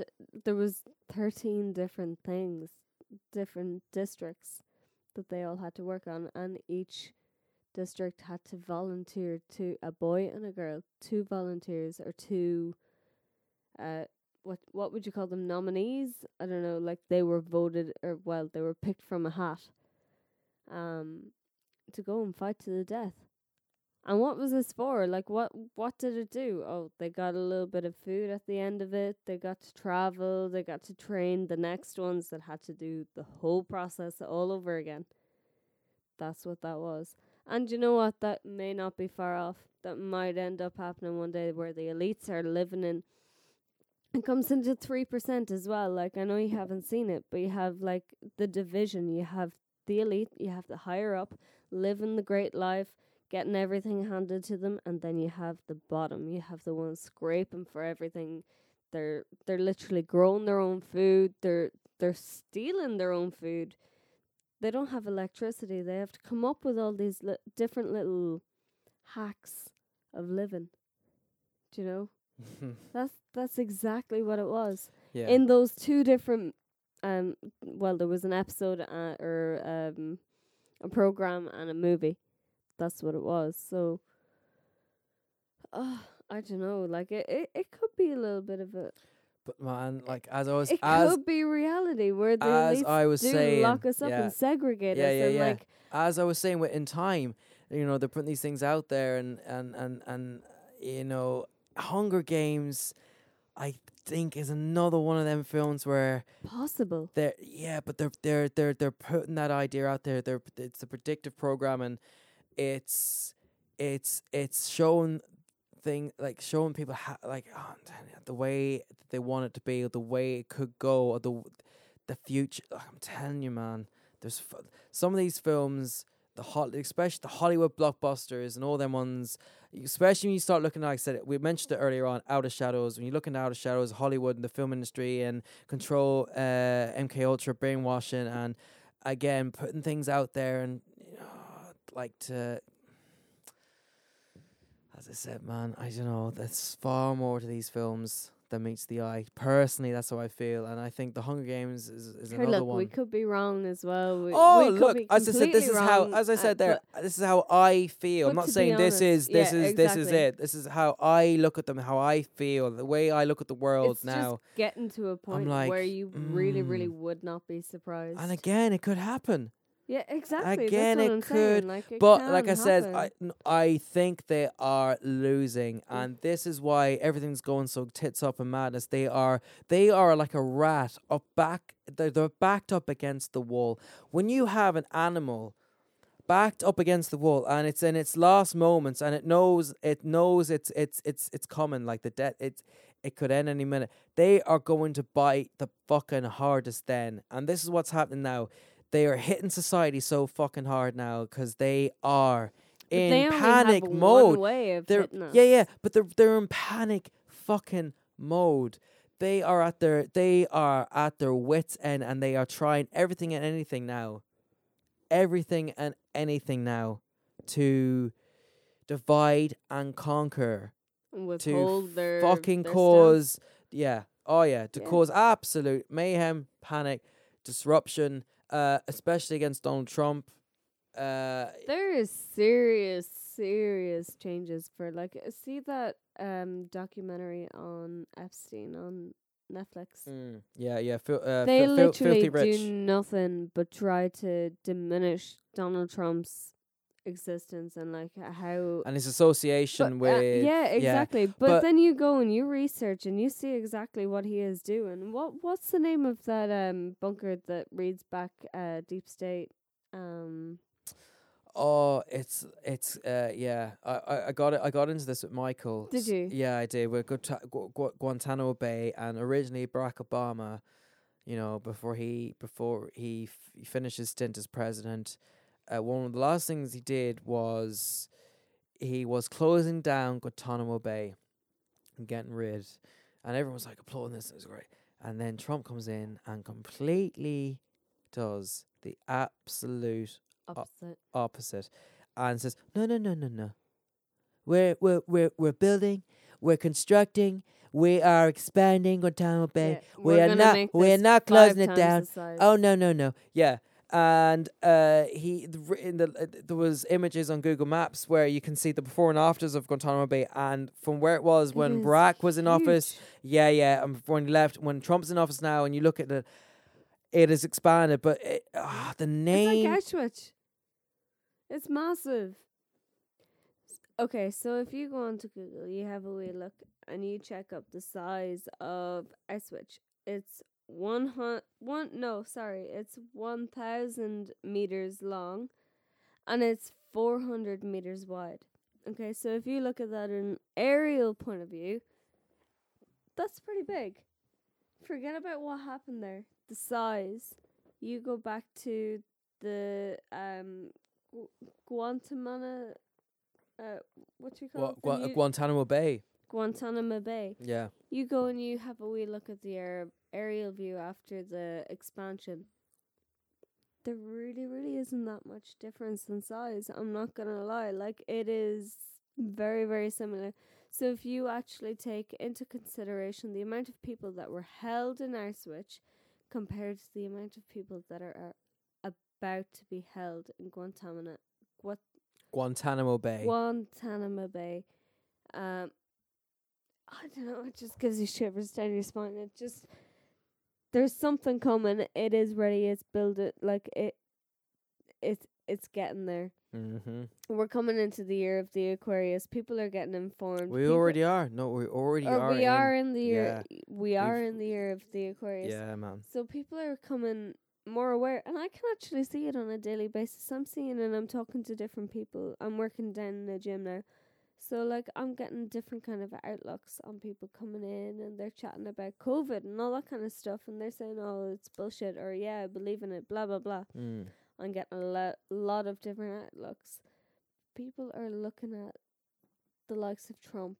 What's going on? What is he doing? What is he actually doing to, like, be good? What's he doing to help humanity? He says he's going to make America great again. What's Biden gonna do? He's gonna pass over his allegiance to Hillary.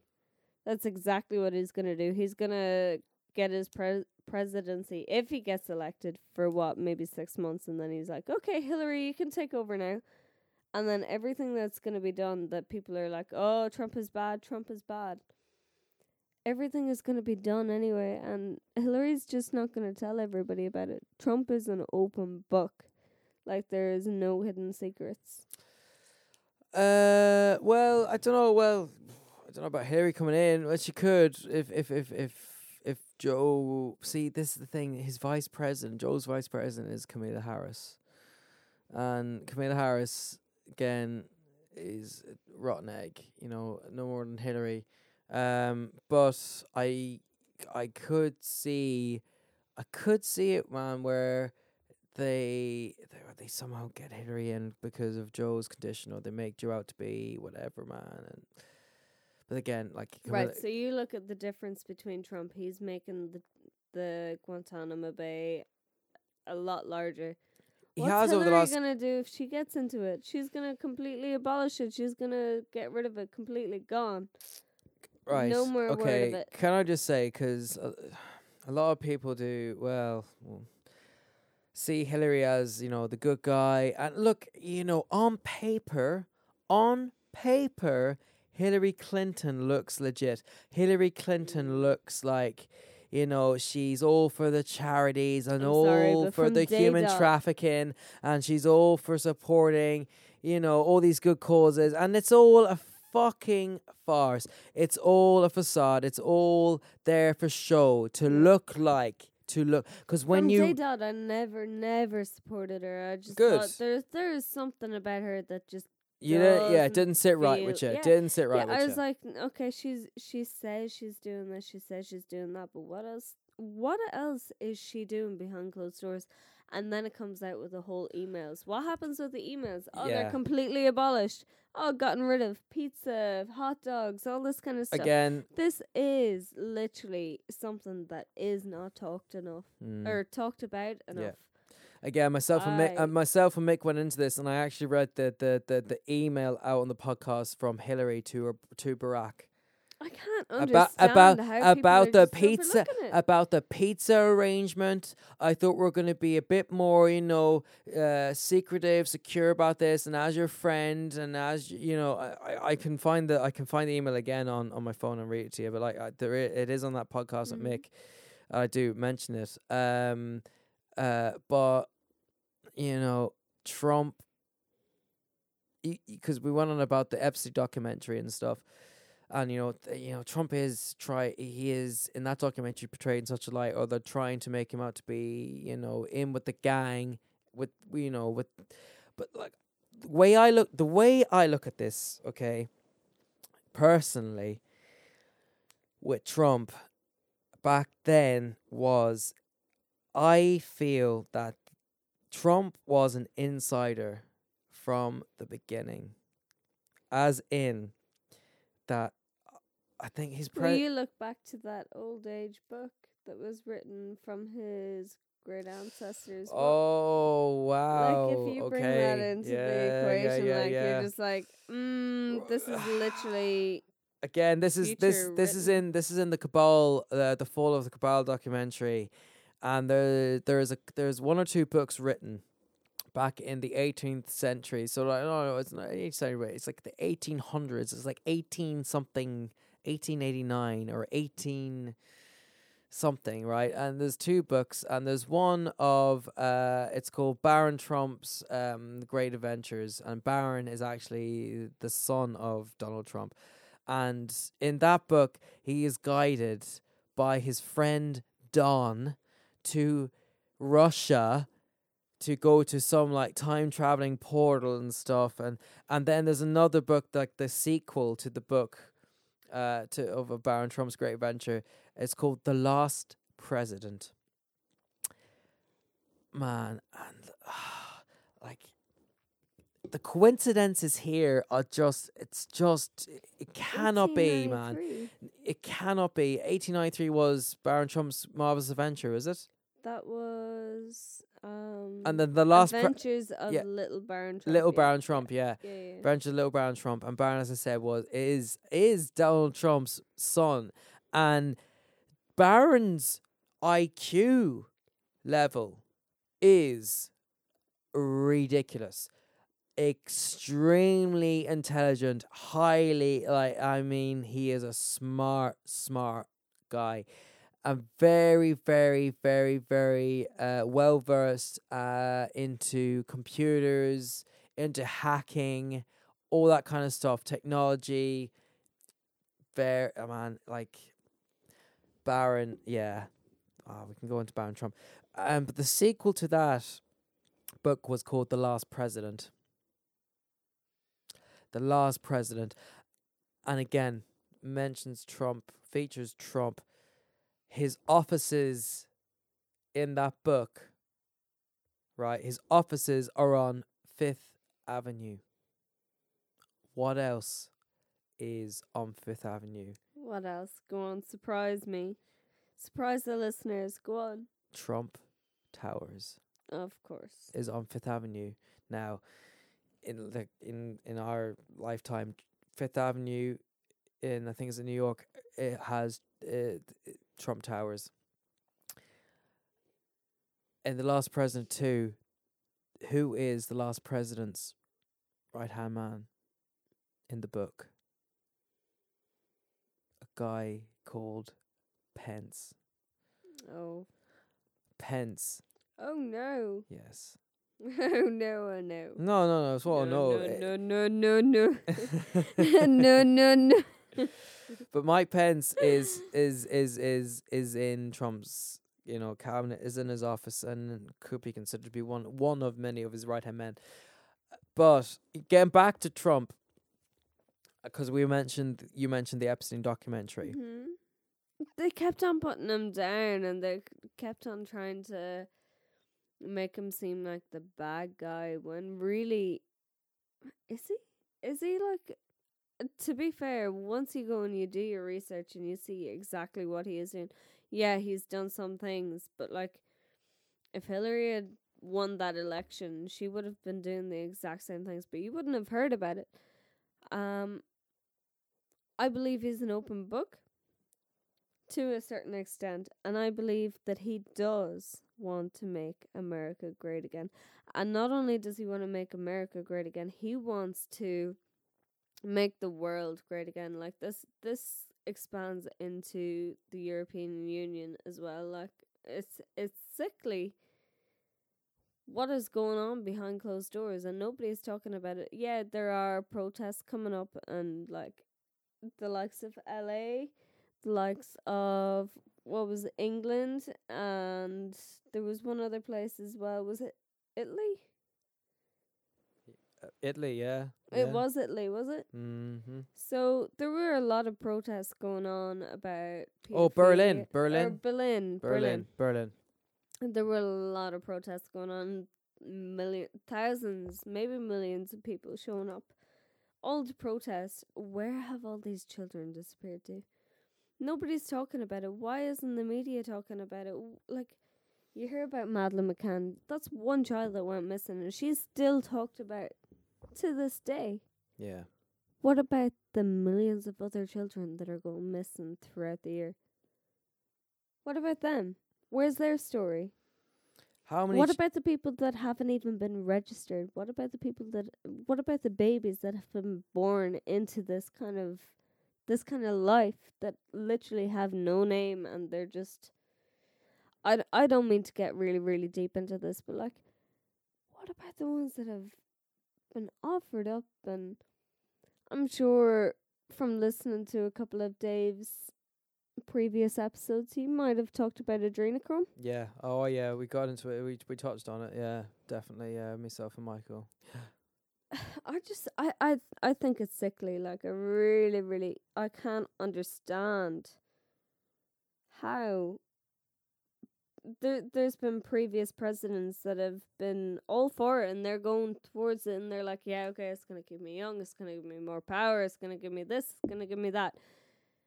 But how many presidents, apart from JFK and Trump, have actually stood up? How many of them have actually gotten away with it? How many have actually stopped what we call elites? Fuck all. Fuck all. Absolutely fuck all. But what I was gonna say there was, you know, with Trump and stuff, you look at Trump coming into office. Harvey Weinstein gets taken down. Jeffrey Epstein gets taken down. Gone. Ghislaine Maxwell gets taken Gone. down. And all these kids being saved. Now, it was a very well-known secret about Epstein. It was a very well-known secret, as I say secret. It was a very well-known secret about Harvey Weinstein and his going-ons. You mean to tell me, okay, that, you know, this has been going on for a long time, that the Clinton administration, when Bill Clinton was president, did not know about this. That when George Bush was in office, that he and his administration did not know about this. You mean to tell me that President Obama and his administration did not know about Epstein, did not know about Ghislaine Maxwell, and did not know about Harvey Weinstein? Don't kid yourself. Exactly. They not only fucking knew and didn't... They were part of it. Exactly. Now, again, look at, we are not coming to these conclusions by ourselves and just pulling this out of a hat. There is research. There is information and plenty of evidence for you to come to this conclusion. You know, to make an educated... Yeah, but look. At the end of the day, look. This is our opinion. Like, people can go look at this information and find it, Shelley, and think it's absolute utter bullshit. At the end of the day, look, it's everyone's opinion. It really, really is. And like I says, we're not the type of ones that want to be like, you know, ram this down your throat, and this is right, and this is how it is. And if you don't think this is where it is, then you're fucking wrong. And no. And if you feel like I really hope it don't come across like that at all. It's just from what I have researched and what I've seen and what I found. This is the conclusion that you reach, man. It's just staring you blank in the face. Like, it's just what hidden in plain sight. Yeah, you know. Again, like I says, the Bush administration, they and the Clintons and Barack Obama knew. It's like I said, Trump comes in all of a sudden, out of nowhere, after the years of this, and like I said, it's like, fuck it. It was such a well-known secret, or, you know, about Harvey Weinstein and the abuse and the actresses that had to do things to get certain roles, and again with Epstein, and again with who's the other one I was saying there? Epstein. Oh, and Ghislaine Maxwell. It was well-known knowledge, man. But it's only now it's coming to the surface of the mainstream media. It's only now that these fuckers are getting, well, arrested. You could say, well, Harvey's doing his time. Again, Harvey There's a lot of Harvey is squealed. people- Harvey has given information. His sentence got fucking cut down from something like, I know, was it like 50, 40 years down to like 23 or 27, because the man has squealed. He has given information, and he has given them what could have helped them get Epstein, could have helped them get Maxwell, but look,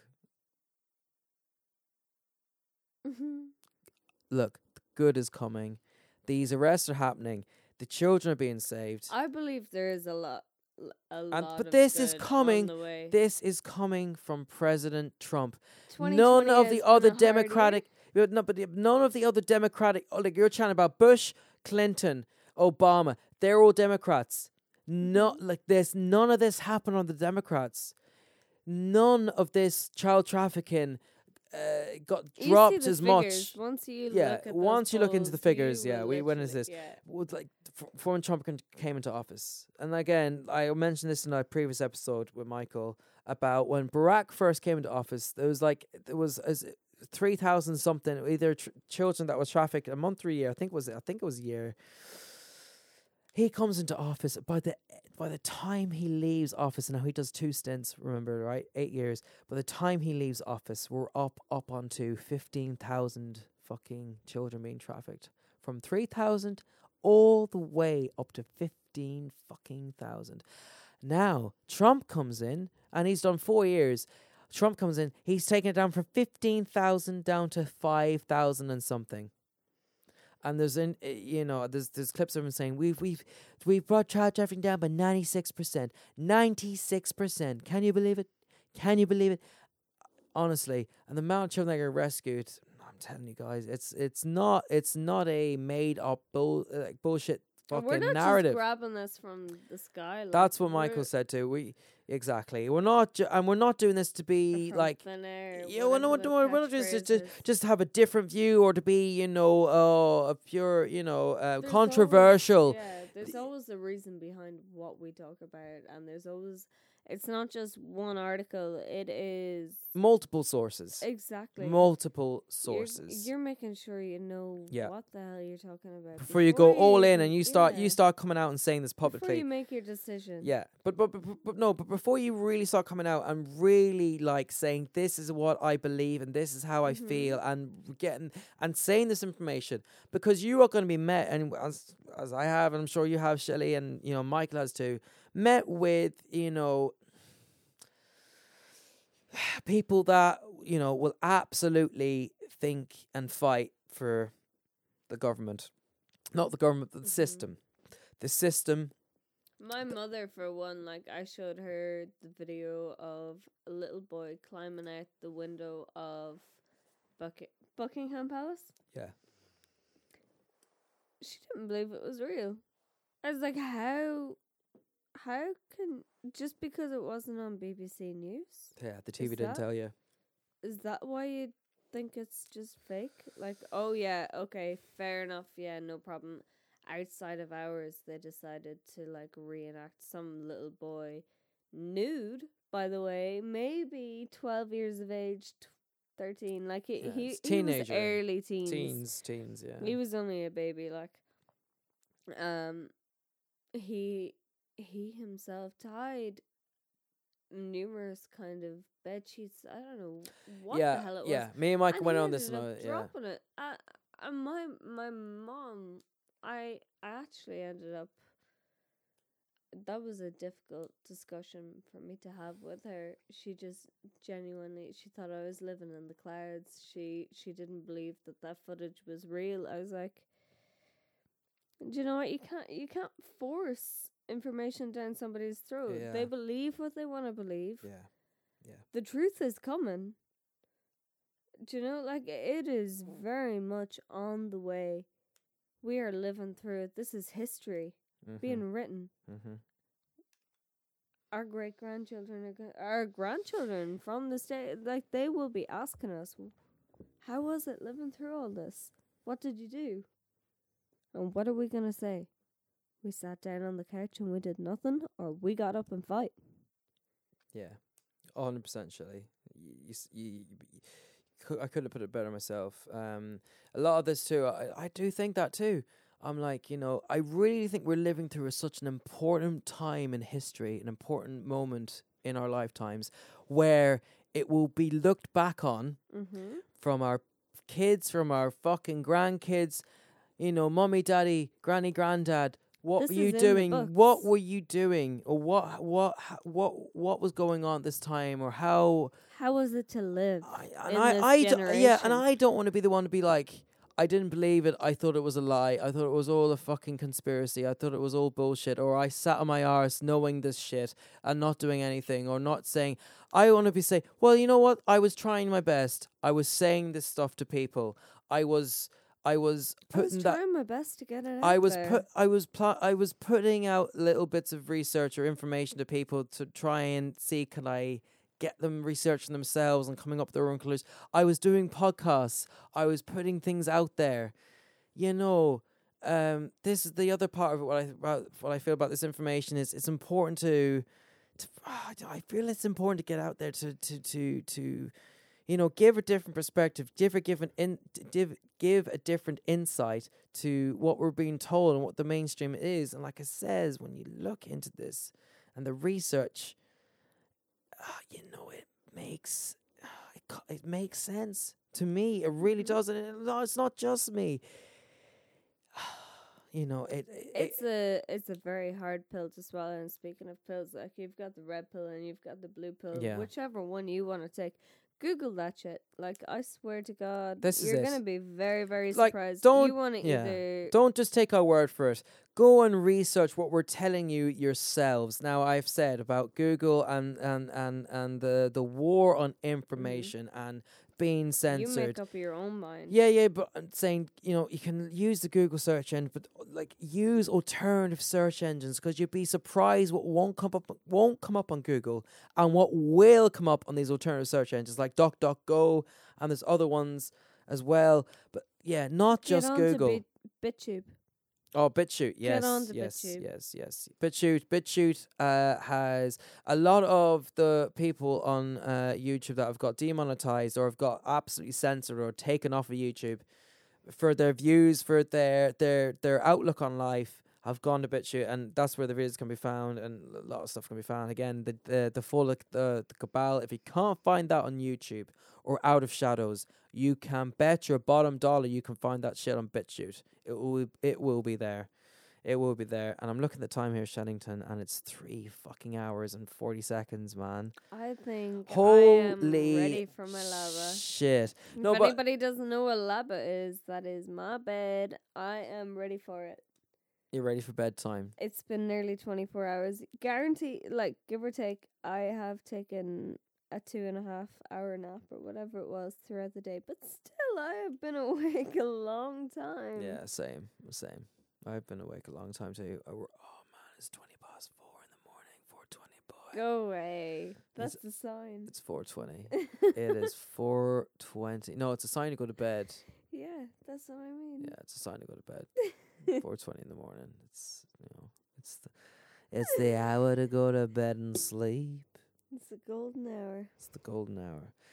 The golden hour. Talking about the golden hour. There's the golden 3 hours. Shelley, thank you so much for coming on and joining me onto this episode. I am so glad that you had me on. Well, I had to. Like I said, no, I have your name has cropped up so many times throughout the podcast and different episodes of Shelley, and Shelley been mentioned this and Shelley mentioned that, and even your like it says the episode with Mark, your dad was mentioned, and what was your dad being mentioned was I compared him to Mark, as in his passion for football. Like, Mark's recollection and memory of football games, like he said, you could go back 5-10 years and pick any fixture out of the Premier League season, and he can tell you the score, the people the players that scored in the game, what happened in the game, it's the like controversy. A database in his head. Yeah, exactly. And Mark's the same because they both have such a passion. And no more from me with my music. And I said I can compare it to knowing albums. You can tell me an album, what year it's released. I can tell you the names of what's on the album, how many tracks are on the album, and all the rest. no more with my, alternative views and perspectives I'm passionate about, so I retain it so much easier or better. Mark and Park are the same with football. They absolutely love and adore it, and they can just retain that shit so much better. But no, Shelley, thank you so much for coming on. It was an absolute pleasure to be on. And we had a great chat. It went so many different directions, but we didn't even get to half the topics. No, but we didn't even beforehand. We wanted to try and have some sort of little bit of a structure of what we're going to talk about, and we had little bits and pieces. But the stuff we went in and talking about, we were just off the cuff. We just were going into stuff, and it flowed so well. And I told, Shelley was like, I'm not able to be Shelley, no. You are so able to chat. Yeah, I know it is, but I think you're a natural. Please don't judge me too much. No, personally, I think you are same as Michael as well. You're able to converse, and you're able to chat about different things, and you can take conversation instead of it letting go dry. You can guide it, and you can go down different routes, and I just think you're very well suited to doing podcasts. And I think compared to when you look at the episodes before, my first few episodes where I was doing it by myself, I could run into little little standstill or something. Yeah, exactly, where I kind of run out of things to say, or and it's so good to have people on you can converse and chat, and if it is, and I just that little bit of help when you start. Not just help, but it keeps the conversation fresh, and it's just, I think it's better. I just think you're well suited to having chatting, going on a podcast and chatting, and maybe I'll get on next time to chat about what I have written down here beside me. Well, what I really you covered a few bits that were written down. But beside the main thing that I did want to get onto was mental health and how. But that's a whole podcast in itself, though. It exactly. is. Mental health is such a massive, broad topic. Yeah, it is, and that's an idea for another episode. Another day. Yeah, 100%. Maybe you get to hear my voice again. But from Shelley's perspective of going through lockdown and your mental health was a little bit knocked and a little bit affected, and getting around that and getting into exercise and fitness again, and it took 5 months of being locked up in a house and then eventually using my qualifications to get back into a gym and stuff like that. So I will get back into talking we will about it. Again, we started this podcast with that, and then we just went down all these little nooks and crannies, and we just were sitting here shooting the shit. Boyfriend, girlfriend, as mates, as best mates. Yeah. But we're just having some good conversations. And look, guys, I just want to say I really appreciate anyone that's listened to this and listened to this far. We're 3 hours and 5 minutes in. Thank you so much. It's really, really appreciated. We're not podcasts are free. We're not doing this for fucking money or for fame or for anything like that. This is for a bit of fun. It is, and I've really gone to podcasts the last number of years, and I just got the equipment. I just really wanted to start doing podcasts, as in in a way we can get a nice, good sound. Before I was doing it through my phone. The last few episodes, the first 9 episodes, was just off the cuff, me and on the phone.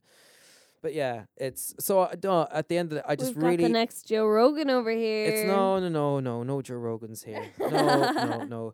You guys might not think so. Dave might not think so, but me. Yeah, I don't know. Maybe because I'm your girlfriend. And you're 5 fucking glasses of wine into. So no, that could be another. You're bottling a bit in. Yeah, so that could be another factor as well. You're just a little bit merry. I'm a little bit merry, and I've got my little kitty cat sitting here asleep on me. So wee Gizmo. Gizmo. So guys, thank you so much for listening. I hope you've enjoyed this podcast. We went down a lot of different avenues, a lot of different things, a lot of different topics. A lot of paths. Yeah, a lot of different topics, and it was an absolute pleasure to have Shelley on. As again, I said, she's been mentioned a number of times in this in the BDP cast. So to have her on in person, to finally get chatting to her, to hear her voice, and to hear her personality, as you can hear, she's a bubbly girl, full of life, full of positive vibes, full of positive energy. I'm a very lucky man to have her in my life, and it was just so nice. It was a pleasure to be on. It was a really nice podcast. I really enjoyed this. So guys, thanks so much for listening, and we'll chat to you very, very soon. Peace out. Bye. Bye. Bye. Bye. Bye. Bye. Bye. Bye. Bye. Bye. Bye.